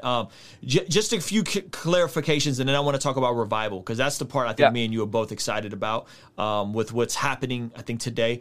In terms of when we talk about Satan and all that kind of stuff, right? I like how you pointed out that you said he is a god of the earth, lowercase g. Yeah. So just to bring some clarity to people, Satan is not all powerful on earth. No. He is a god on earth. God is ultimately God. He's on a leash. He's on a leash. So I think a lot of times we view God and Satan up here, and it's like, no. God's way up here. Different weight class. Yeah, it's not in the same weight class. So Satan is not all powerful. Satan is not omnipresent the way God is. Satan is not all knowing the way God is. Yeah, absolutely. So cool. I have a good friend, John Ramirez. He was an ex-satanic high priest and met Satan personally, all that. Satan can only be at one place at one time. So the chances are most of you have never met Satan. His demons do his work. He's the prince of demons, the Bible says, the ruler of demons. Yep. So these are what we're battling. Now, demons will say, I'm Satan. They're lying. They're trying to manipulate. They bluff, and they want you to think they're stronger. They're not Satan. Satan, again, can only be in one place. He has some power, but you have all power. Jesus said this. All power and authority that I've been given, I now give to you. What I was to the world, you be to the world. Now I go to the Father, you go to them. So Jesus has given us all power and authority. The Bible says he gave us power to bind and power to loose. The keys he gave to Peter, right? And is given to the church. So we have more power. We have infinitely more power. In fact, if you go to Revelation chapter 12, Ruslan, and you see the battle, the rebellion that happened in heaven, the Bible doesn't say God fought the devil and cast him out of heaven. The Bible says, and a rebellion broke out, and Michael and the archangel led a war against Satan and his angels. So think about this. God is sitting back. God is like, I'm not even in the weight class. Like you guys are lightweights and I'm heavyweight, right? So we're not even in the same playing field. So Michael goes to war and the angels get cast down to earth. This is not God, because here's what's interesting. The Bible says that when God opened the Red Sea, it said it was by the breath of his nostrils. Think about this. Moses goes to God, what are we going to do? And God goes, And the breath of his nostrils, the Red Sea opens. If you look at the battle of Armageddon in the book of Revelation, the Bible says the Antichrist gathers all the rulers, all the kings, all the armies of the world to gather to battle against the rider of the white horse, who's Jesus, obviously. And the Bible says with the breath of his mouth, he destroys every army, the Antichrist. This is like God could wink at the devil and he could go to hell for all of eternity. So this is not a power battle. I taught this last night in my live stream. Demons can't battle you with power because they're powerless in comparison to you. So they have to use deception. They have to bluff. They have to lie because they know if they arm wrestle you, you win 10 times out of 10. When the kingdom of God goes against the kingdom of Satan, it's like a diesel truck going against a smart car. The kingdom of Satan will never overcome that. So yeah, we have infinitely more power. We have to be careful we don't empower Satan by thinking he's so powerful or you'll never get free. If you have voices saying you're never going to get delivered, I'm more powerful, you'll never cast me out, which demons always tell me in deliverance. They're always like, you're never going to cast us out, we're more powerful. These are all lies. This is all bluffing. It's deception. And, we have more power infinitely on another scale than Satan. And God's given us that power and authority as believers. Amen. That's good. So with that, me and you believe the wealth of the wicked is stored up for the righteous. Right. Yeah. We're active on social media. We both spend, multiple hours a week streaming, creating content. You're speaking to a lot of the spiritual realm. I'm probably speaking to a lot of the more practical side of pressing into Jesus, becoming more disciplined, leveraging technology. Let's talk about what we're seeing here within the TikTok space, the revival we see breaking out in culture. If Satan is powerless over us in the absolute sense, because we have the Spirit of God living in us, right? So he has some power, but ultimately we have the Spirit of God. We have the Holy Spirit. Are you hopeful to see more Christians doing what you're doing, what I'm doing, going into the highways and byways of social media, technology, the town squares of this era, if you will, right? So you're active on TikTok, you're active on YouTube. I think what I'm excited about is just to see even Christian YouTube and all the folks blowing up, all the audiences that are exploding. In the music industry and all these different industries, it seems like, and I want you to speak on this, but it seems like there's almost this like victim mentality of like, oh, Satan controls the world. He's just out to get me. I'm just a weakling Christian because the principalities and the powers in the world and in entertainment and in media are just so big. And yet we keep seeing example after example after example, whether it's you, whether it's Amen Alex, whether it's Alan Parr, whether it's Mike Winger, whether it's my brother Nick D that just did a deal with Universal Republic, who's going crazy, number 4 song on Spotify viral, born again, like believer of Jesus, follower of Jesus. We're seeing this happen everywhere, and yet for some reason I still sense this softness from Christians that are afraid to press into culture and to redeem the times, as Ephesians tells us to. What are your thoughts on that, man? And how do we break out of this like victim mentality I keep seeing? Yeah, I would say the only territory the devil owns is the territory a Christian hasn't come and taken yet. So I tell people all the time, you're the getting the bell ready. The one-liners, I'm like, bro, you're the devil's worst nightmare.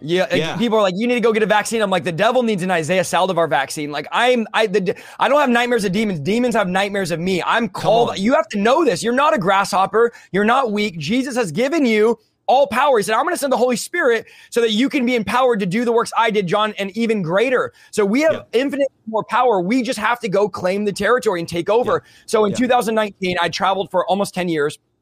Maybe towards the end of it, I felt the Holy Spirit impressing on me to start getting on social media. Now, I didn't want to, I didn't have a desire to, but I felt the Holy Spirit was like, you need to do this. You need to do this. So I said, and it wasn't some crazy encounter. I just overwhelming, couldn't stop thinking about it. So I literally started buying cameras and studio stuff and everything you can think of. And in December, I was at this prophetic conference and everyone's like giving their prophetic words, blah, blah, blah. And they're like, what do you have? I was like, I just felt like God is saying 2020. And I have this on record on my channel. I felt like 2020 would be the year of internet revival and revival in people's homes, living room revivals. I didn't know about COVID. No one knew about COVID. This is on my channel in December. I didn't know COVID, none of that, right? I launched in January 2020. Again, didn't want to stream, didn't want to do any of it. I had about 30,000 total followers from traveling, but I posted 30 times in the entire year. So I wasn't posting, I wasn't active doing streaming, nothing. We started doing our podcast. That took off. We went from like 300 live viewers to 500 to averaging 600.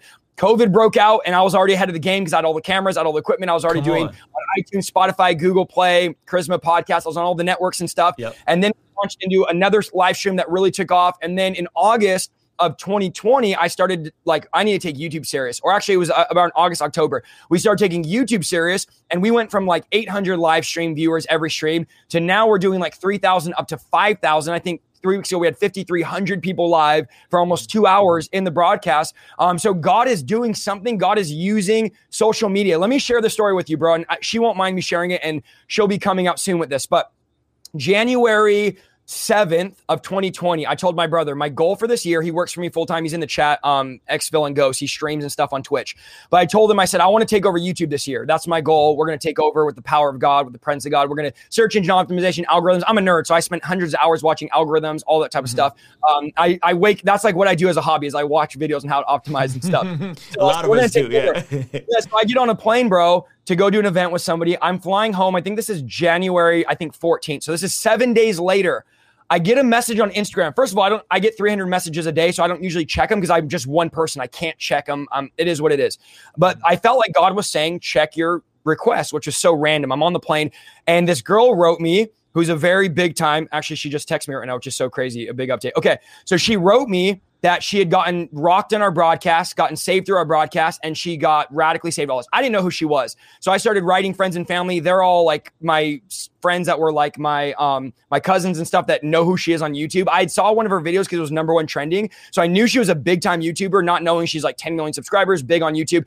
She's getting rocked by God through our broadcast. And so we ended up flying to her house, praying with her, doing deliverance, all this type of stuff. She's gotten radically changed. When I say radical, I'm talking like no drinking, no cussing, no movies, throw everything out. Like the encounter I had radical with the Holy Spirit. And so God is organically reaching celebrities. Now her friends are the Kylie Jenners. Like these are her friends that she hangs out with. Yet now God is radically saving her, delivering her, healing her, rocking her. She's getting ready to come back to her 10 million audience and start sharing her faith with them and sharing a bunch of other stuff. So again, TikTok, right? We made TikTok. I had 5,000 followers. I didn't want to get on TikTok, bro. I was like, I don't want to be on TikTok.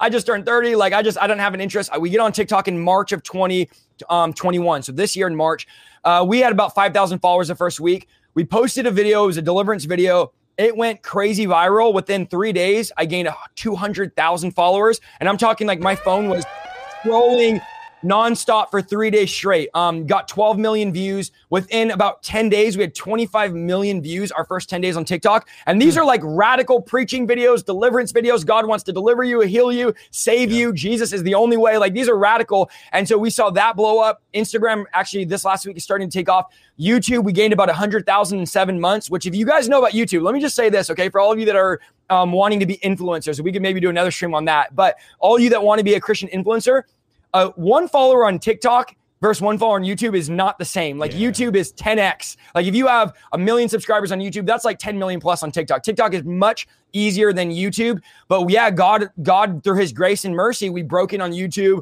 and we gained 100,000 in 7 months. So we went from 10,000 subscribers to now we're at 123,000. Facebook, we went from 30,000 followers to 160,000. So all these platforms just started exploding. The streams are exploding. The ministry is exploding. Now we have 1,000 people showing up to our in-person church services that are coming from the YouTube, from the streams. We had 1,300 come this last weekend in Arizona, and a lot of them are coming from the broadcast, coming from the streams, finding out there is a crazy hunger right now all over the world for Jesus Christ, for the real thing, for his presence, for his power, for his mercy, for his grace, for his healing, for the gifts, whatever you want to call it or verbalize it in your denomination. People are hungry for freedom. They're hungry for deliverance. They're hungry for God. They're hungry for an encounter and a relationship with Jesus Christ. So yeah, very, very special. I would recommend everybody make a YouTube channel. Everyone make a TikTok. Bro, I told my audience, every one of you should be on TikTok sharing your story. I have a lady who's 68 years old that made a TikTok channel from me telling her to, and she's preaching on there and people are watching, bro. She's 68. So if she's 68 and she could be on TikTok, there's nothing to wait for. Now's the time. One thing I will say about TikTok and social media, back in the day, if you wanted to see God move or preach revival or preach all that, you had to wait for the religious guard to give you permission. Now, with everything going on, we're going right past the religious guard. Like, we don't care what religious people have to say. The Pharisees can't stop us. Like, there's a remnant rising up. I know some people are like, oh, these people on TikTok, they're too young. They shouldn't be teaching till they get out of Bible college. Show me that in scripture. Peter had the Holy Spirit for 15 minutes and 3,000 got saved. The Bible says, Acts 4:13, they were unskilled. They were uneducated, yet the Pharisees marveled because they had been with Jesus. So all of you young people that maybe your theology is not all there, go ahead and preach. Go ahead and share your faith. Like, I'm tired of religious people holding back the body of Christ that wants to go forth. Like, let them make mistakes. The disciples did. Jesus never said, oh, did you go through your 4-year Bible college? Did you know eschatology, hermeneutics, exegesis? Did you get your degree? Like, we just got to let them go, man. This young generation, they're so hungry. They're so thirsty for God. They're so desperate. They're wild. They're radical. And I'm like, I love it, bro. I love seeing people get platformed. I bring people on my show. I've helped platform several people, and I want to keep doing it. My platform is for anybody. I tell people all the time, go subscribe to them. Go do this. Go do that. I don't care. I can care less about it all. I want to see God move on social media. So there's a great revival. We're taking territory back definitely right now. That's so awesome, man. And I think there's going to be folks that walk away from this stream inspired, hopefully, and jump into the YouTube space, the TikTok space, share their stories, share what God is doing in their lives. As we're seeing more of that and people pressing into Jesus, being more active on social media, this was a question that came in from Lorenzo Sanchez earlier on my Patreon. He said, what advice do you have to not get demonized, and how did you feel when it happened to you? So what advice would you have so that folks can avoid that, right? Like if they're not going through it. And because as we know, as things start bubbling, as people's platform grows, you got to put those safeguards in place. You got to have those boundaries. You got to have that covering. You got to have that accountability. What advice would you have for someone to avoid getting demonized?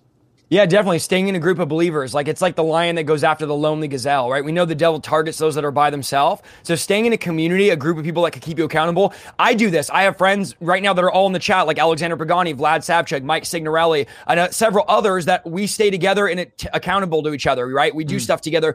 We could do more. Ruslan, the reason why I'm on your show today, the reason why we partner is because we could do more together than we can alone. So Amen. It's a benefit to us for us to gather. The Bible says one could put 1,000, two could put 10,000 to flight. So there's a 10x multiplication when you get together. Jesus sent them out in pairs for a reason. So yeah, staying together in a unity, in a group of people, also sustaining from making sin a habit. So demons don't just come from sinning one time, they come from habitual sin. And James tells us that you're a son of the devil if you practice sin. Not if you sin one time, but if you rehearse it, if you practice it. So that's what opens you up to demonic spirits. Again, of course, like different traumas and different things are open doors. That's unavoidable, especially for young people. But when it comes to just avoiding being demonized, like keep the doors closed. Any doors that open things up now, again, you might disagree with me. Other people might. It's okay.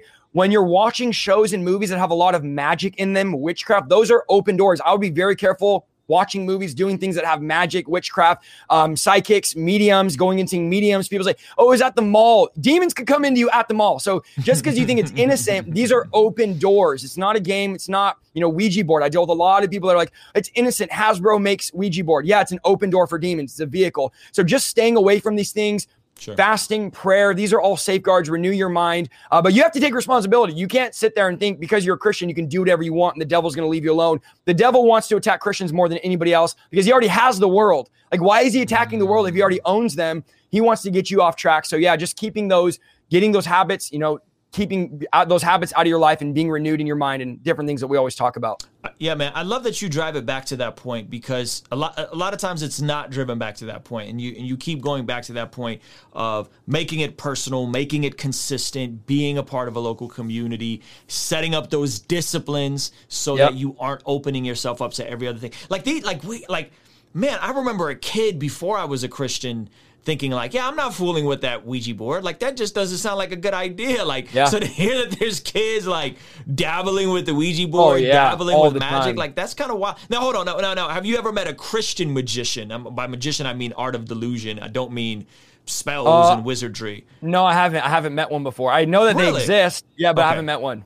Okay, but you wouldn't be like against that when you're talking about like a card trick or delusion. Yeah, I mean, if you're doing illusion, but if you're doing like straight up magic spells and witchcraft, which again, I want to say this to the chat. I do deliverance one-on-one with high-level cases. So I'm dealing with people that have like spent 20 years in Brazil with like eating spiritual food and 20-foot giants coming into them. Like I'm dealing with very high cases of like celebrities that are getting out of stuff that I can't talk about that are like high level, talking to fire, levitation. So I deal with special cases. The cases I deal with when I'm traveling and preaching and doing deliverance on people at altars is lower cases of like Ouija boards. But when I talk about magic, I'm talking about like real magic, like real spells, incantations, sage, and Ouija boards and summoning, all that. Again, I go into this on my channel and people are like, why do you talk about that? Because it's real and people are doing it right now all over the place. If you go to TikTok, there's a literally thing called witch talk. In fact, I went viral in the witch talk hashtag and I had hundreds of witches blasting me. Like, I dare you. I told them, I dare you to come up in I was at a church and it's a massive church. It seats 5,500 people. Yeah. The pastor and them were being attacked by a coven of witches. They told me, their witches are coming. They're sitting front row. They're going to cast spells on you. I told them, tell them to call all their witch friends, and they could come sit front row. They could doodle their hands and I will preach a hole right through them. I am not afraid of no witches. I'm not afraid. And they all came. They sat front row and they were, and I was preaching away and then nothing changed. I didn't feel anything. I was like, I'll preach a hole right through witchcraft because we have more power than them. They're powerless when they come in the presence of God. So I deal with those. So you might hear some of my stories like this is outlandish, but I deal with a lot of outlandish cases that are not the norm, are more of the exception. But again, a lot of average people that have dabbled in things, they have one or two spirits. I don't post like calm deliverances. So I do a lot of deliverances where there's not a crazy manifestation. Nobody's screaming. There's not a, levitating and crawling. I'm not going to post those because it's like no one's going to watch those. It's just me praying for someone. So if you see me posting deliverance videos, it's very few videos I post, and they're usually pretty radical because I'm trying to gain people's attention. If you go to my channel, bro, my thumbnails are so edgy, and Christians are like, why are your thumbnails so edgy? Because I'm not trying to reach you. I'm trying to reach unbelievers. I'm trying to get worldly people to click on my videos. I already got you. You're already in the broadcast. Yeah. So again, these are strategies that we use to help reach people on these different platforms. Yeah, that's good, man. And listen, guys, if you're hearing this, I love your humility in this stuff, man, because it doesn't come off as this like flex hierarchy. I'm more anointed, right? And I think, again, my concern is that some people are going to take this and then like radicalize it even more. Like if people are actually hearing you, you're not creating a hierarchy of Christians. There is no JV, junior varsity Christian. There is no I'm more anointed. You guys are my minions. You're coming from such a place of humility. And I'm just watching this chat. Like there's somebody said earlier that this is some wild stuff. Wet dreams are demons. Somebody said there's no such thing. A Christian could never do magic or illusion, right? There's going to be this like take what Isaiah said and then take it to the extreme. And then if anybody says anything outside of their paradigm, and again, people do this with tries. I'm sure people do this with my content, right? But how would you speak to some folks that just kind of go the like take it and then 10x what you're saying even more and create that's like, bro, that's like the whole thing of mentality. You know what I mean? Yeah, and that's even the thing of like we're in the world. That's the bottom line. So if you look at like Thursday is named Thor's Day. It's named after a Greek god. So Wednesday or Tuesday is Tyre's Day. So people tell me like, I don't go to Starbucks because it's the siren, or I don't go to Target. It's like, you can't go anywhere then because every company is a secular company. So we're in the world, but we're not of the world. So yeah, you're going to have people that will take it to the extreme and they don't go anywhere. They don't do anything and they're miserable people. But we have to realize that we are called to infiltrate darkness. We're called to go into the enemy's camp and take back what he's stolen. We're in a war. Like the Bible makes it clear. And the spoils of this war, Ruslan, are not oil, are not political power. They're souls. We're battling for people's eternities that are either going to go to heaven or go to hell. So we have to I'm working my best. It's not always easy when your platform's growing or when you're a public figure to try to erase the celebrity mentality. But here's the problem with celebrity mentality, okay? Is that we create a doctrine or philosophy that I could have a special thing from God that you can't have. So it's like I could have a special I could have a special connection that you can't have, or I could do deliverance like you can't. Like I'm way better than any of you. The demons listening. So we create this thing where it's like I have something you can never get, so you have to keep following me to get what I have. When in reality, I'm trying to tell people I have nothing that you can't have. Like everything I have is coming from the Word of God, and you can have it, and you can have more. In fact, I hope that my ceiling is your floor. I want to elevate you, and I believe many of you watching are going to do 10x greater things than I've done. So when we create this celebrity mentality, we're telling people like, you can never have what I have. I'm always going to be better. I'm always going to be greater. I'm always going to have more fruit, more this. So we just have to do away with this mentality. We have to humanize ourselves, share our struggles, share what we go through. I tell my stream all the time, there's so many times I don't want to go live. I have zero desire. My flesh doesn't want to, but my spirit is willing. Jesus said the flesh is weak, but the spirit is willing. And that's that humanity side. Another thing I do, bro, is I spend hours after every service meeting people. So I'll literally preach and then spend 2 to 3 hours meeting every person that wants to meet me, taking pictures, greeting them, shaking their hand, saying hi to their family. I had a lady just say, will you please come to my son's 10-year-old birthday party? We don't have any family and we live in LA. And I said, you know, I'll do it. I mean, if I can make time, you can drive down. Like we have to keep our humanity. When I go into churches, I tell them I am here to wash feet. I did not come to be served. I came to serve you. I'm not trying to go to the green room. I'm trying to go to the upper room. I'm not trying to go to the boardroom. I'm trying to go to the prayer room. Like I want to be here to serve the people, to pray with people, to minister to people. And after I'm done, I'm done. But I'm not trying to get rushed off to the green room. Guys, I've done this for 10 years. I preached in the mega churches. I preached with all the famous guys you follow. And a lot of it's vanity, bro. A lot of it's empty. I've sat with some of my heroes in the faith that I went to a restaurant with after and didn't know how to talk to the waiter. And I'm just like, why? You know, we have to be human. We have to be normal. We have to, you know, these are all things to think about. But yeah, I think we definitely need to destroy that celebrity mentality that comes with a lot of this. And I think what my happens, earphones just went out, I think. Can you hear me still? Or Hold on, let me see. I don't know what happened here. I lost you. Can you hear me? This 1 second. Hey guys, if you're finding this valuable, give this video a quick thumbs up. That would be fantastic. All right. Can you hear me? Oh man, the volume's gone here. Can you hear me? I can hear you.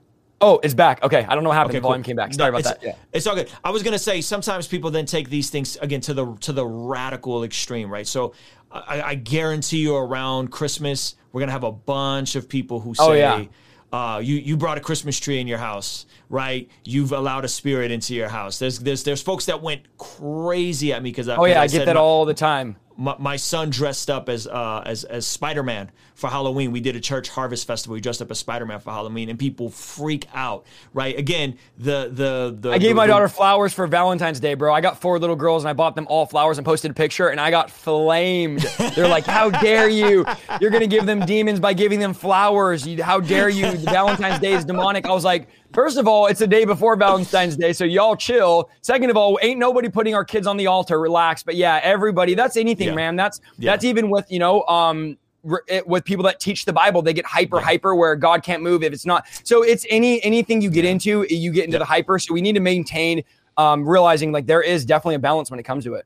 Yeah, that's good, man. Any final thoughts, final words of encouragement for the folks watching this, man?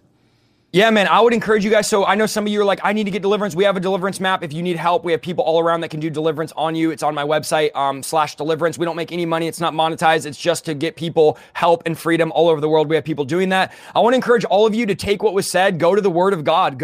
I would challenge everyone that was like, hesitant or resistant. I saw some people in the chat in the beginning were like, I don't like this guy. And at the end, they're like, oh, this is good. So I would challenge some of you that are like, don't like or aren't into or don't believe in casting demons. Just go to scripture, go to Jesus's ministry only, go to the 7 accounts he cast demons out and read for the Bible. Then go to the book of Acts, do your own research. I hope that if anything, I provoked you. Another thing, I hope that you saw the human side of me and you realize like my goal is to get people to know Jesus more. And I think this collaboration was a lot bigger than we realized. I know like, obviously our following or whatever could be different than yours or our camp could be different than yours, but just the fact that we collab today and we were together and we were in unity and we honored each other and there was almost 900 people watching. I think that was something that broke too, that some breakthrough there that took place. And I think this is the beginning of the unity that we need in the body of Christ from different places, different camps. And I could guarantee if me and you sat down, we'd agree on 99% of everything the Bible says. I think there's a lot of misunderstandings when you just look at people's YouTube channels or you just look at certain things and you don't see the actual what they're saying. You hear them, but you don't see what they're actually saying. So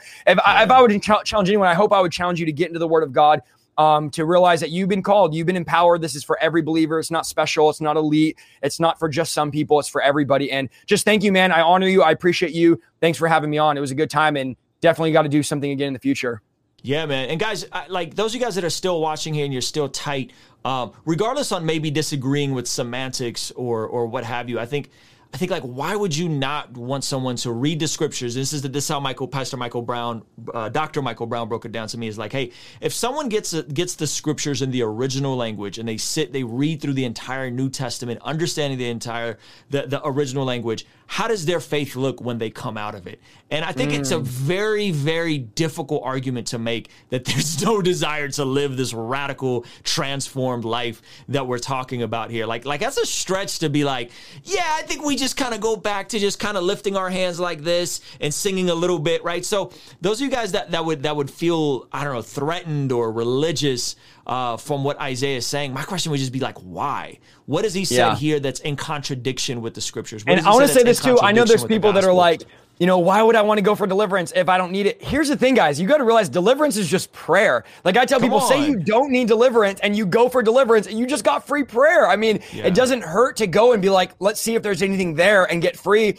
Guys, I was an atheist. Like, just trust me, I was an atheist. I was F God at the altar, cussing at God, and God radically changed me while I was in my sin. And the Bible says that God proves his love for us while we were yet sinners. Christ dies. So you don't have to be perfect. You don't have to have some elite thing. Like I was an atheist. So if you want to talk about unbelief, none of you are more unbelief than I was. And God led me to this. And it's real, y'all. I can tell you right now, it's real. It's genuine. It's the real thing. And bro, here's the thing. Let me just say this. I know I'm supposed to be done here. I want everything that God has. Like I want everything. Now, whether that means spiritual gifts, the baptism of the Holy Spirit, deliverance, I don't care. I just want everything that God has for me. And I'm hungry. I'm always looking. I'm always praying. I'm always reading, seeking more of God. So have that heart. Instead of being so negative and critical and like questioning everything, people that are always questioning and critical, they usually won't experience this. They usually won't experience miracles, healing, deliverance, gifts of the Spirit, none of that, because they're already critical of it. And we have to stop tolerating the Holy Spirit and start celebrating him. So if you're just like, well, I guess it's whatever, and you're you're arrogant or prideful, then you're not going to experience or see what we're talking about. But if you'd say, Lord, if it's you, I want this in my life, whether it be anything the Bible says, like, right? Yeah. Anything, healing, deliverance, salvation, born again experience, speaking in tongues, prophecy, words of knowledge, whatever yours is, whatever it is you're asking for, come with an open heart, open mind, and come humbly and say, Lord, I want all that you have for me. And if Jesus, you did this, if you commanded the disciples to do this, if you said I should do this, then I want to learn. I mean, guys, I have 50 hours on my channel of training and teaching for this very reason, because I want to equip the body of Christ for this. But anyways, so be open, have an open heart. Take it back to the very beginning. The prayer that you prayed, there's two prayers that I want the non-Christian to pray the prayer that you prayed, which is, God, if you're real, show me. Right? Which that's a lot of people aren't. It's like the whole, like, if Christianity was true, would you follow it? Right? That's that side of things. Mm-hmm. If you're not a believer, pray that. Like, really pray that. Say, God, if you're real, show me, speak to me, reveal yourself to me. And then if you're sitting here and you feel a way about it, I think the posture of, God, I want everything that you have for me. And if that looks messy, if it's hard to make sense of it, if I'm scared of, because I was scared of certain gifts initially. I was afraid of certain things, and then like something happened. And I was changed. This is post-salvation, right? So I think coming with that humility and saying, God, whatever it is you have, I want it all. I want the fullness of what you have. I want to flourish. I want to live a supernatural life. And then however the chips fall, that's how the chips fall. However, whatever you get, whatever you don't get, I think that's the posture. And I think so many of us so many that don't follow Jesus go, I don't know, but they don't ever say, God, if you're real, reveal yourself to me. And the Christians that are here, that have been here for a while, they don't say, God, I want it all. I want everything you have for me. I want the life you have for me. I'm willing to surrender, to die to myself, to surrender to Jesus, to pick up my cross, follow you. And whatever that looks like, I'm in. I think that should be the posture that we walk away from this stream. So Isaiah, thank you so much, man. This was great. I'm going to chop this up into smaller pieces. You're in California, so we got to get together at some point. I know you're busy, but you're just a couple hours away, right? Fresno area? I'm in Central California, Stockton, Modesto, Tracy area, so I'm probably like 4 or 5 hours away. But I plan to do some stuff out there in like San Bernardino and a couple other places. So maybe we can get together. So we gotta get together, have some good. How far are you from Arizona? Because I go to Arizona pretty often. About 5 hours. Arizona. 5 hours. Okay. 5-6 hours. Yeah, man. But guys, thank you so much. Make sure you're subscribed to Isaiah's channel. Check him out and really like go and listen to his exegesis. Go listen to his Bible studies. Like go examine it and say, is this what Scripture is saying? And is it making sense? And at the very least, if I disagree, can I still be charitable and see him as a brother and pray and bless his ministry? That would be my heart for everybody here. So Isaiah, thank you so much. Awesome. Appreciate you. This was awesome, man. Guys, hope you enjoyed it. Give this video a like, and we'll see you next time. Kingstream Entertainment. Ruslan. Hey, thank you so much for making it till the end of this video. If you found it valuable, please consider giving it a like and subscribing. You can check out one of the other videos related to this that'll be over here. Now, I gotta tell you about a free training I have for anyone that is an entrepreneur, a creative, an artist, but maybe you are unsure on how to find your voice, how to find your niche. I have a free training in the description of this video. Check it out. Once again, thank you so much for watching. I appreciate you, and I will see you on the next video. Holy smokes, you made it through the entire episode. Shout out to you. Probably means you're rocking with what we're doing. And again, we ain't got no sponsors on this show, and I'm going to keep it that way. But what you can do to keep it sponsor free is consider signing up for our Kingstream Patreon. The link is in the description of this episode. Best way to get a hold of me, best way to hop into a group Zoom call, and the best way to partner with what we're doing here. Help us create more stuff just like this. Thank you for listening. Peace.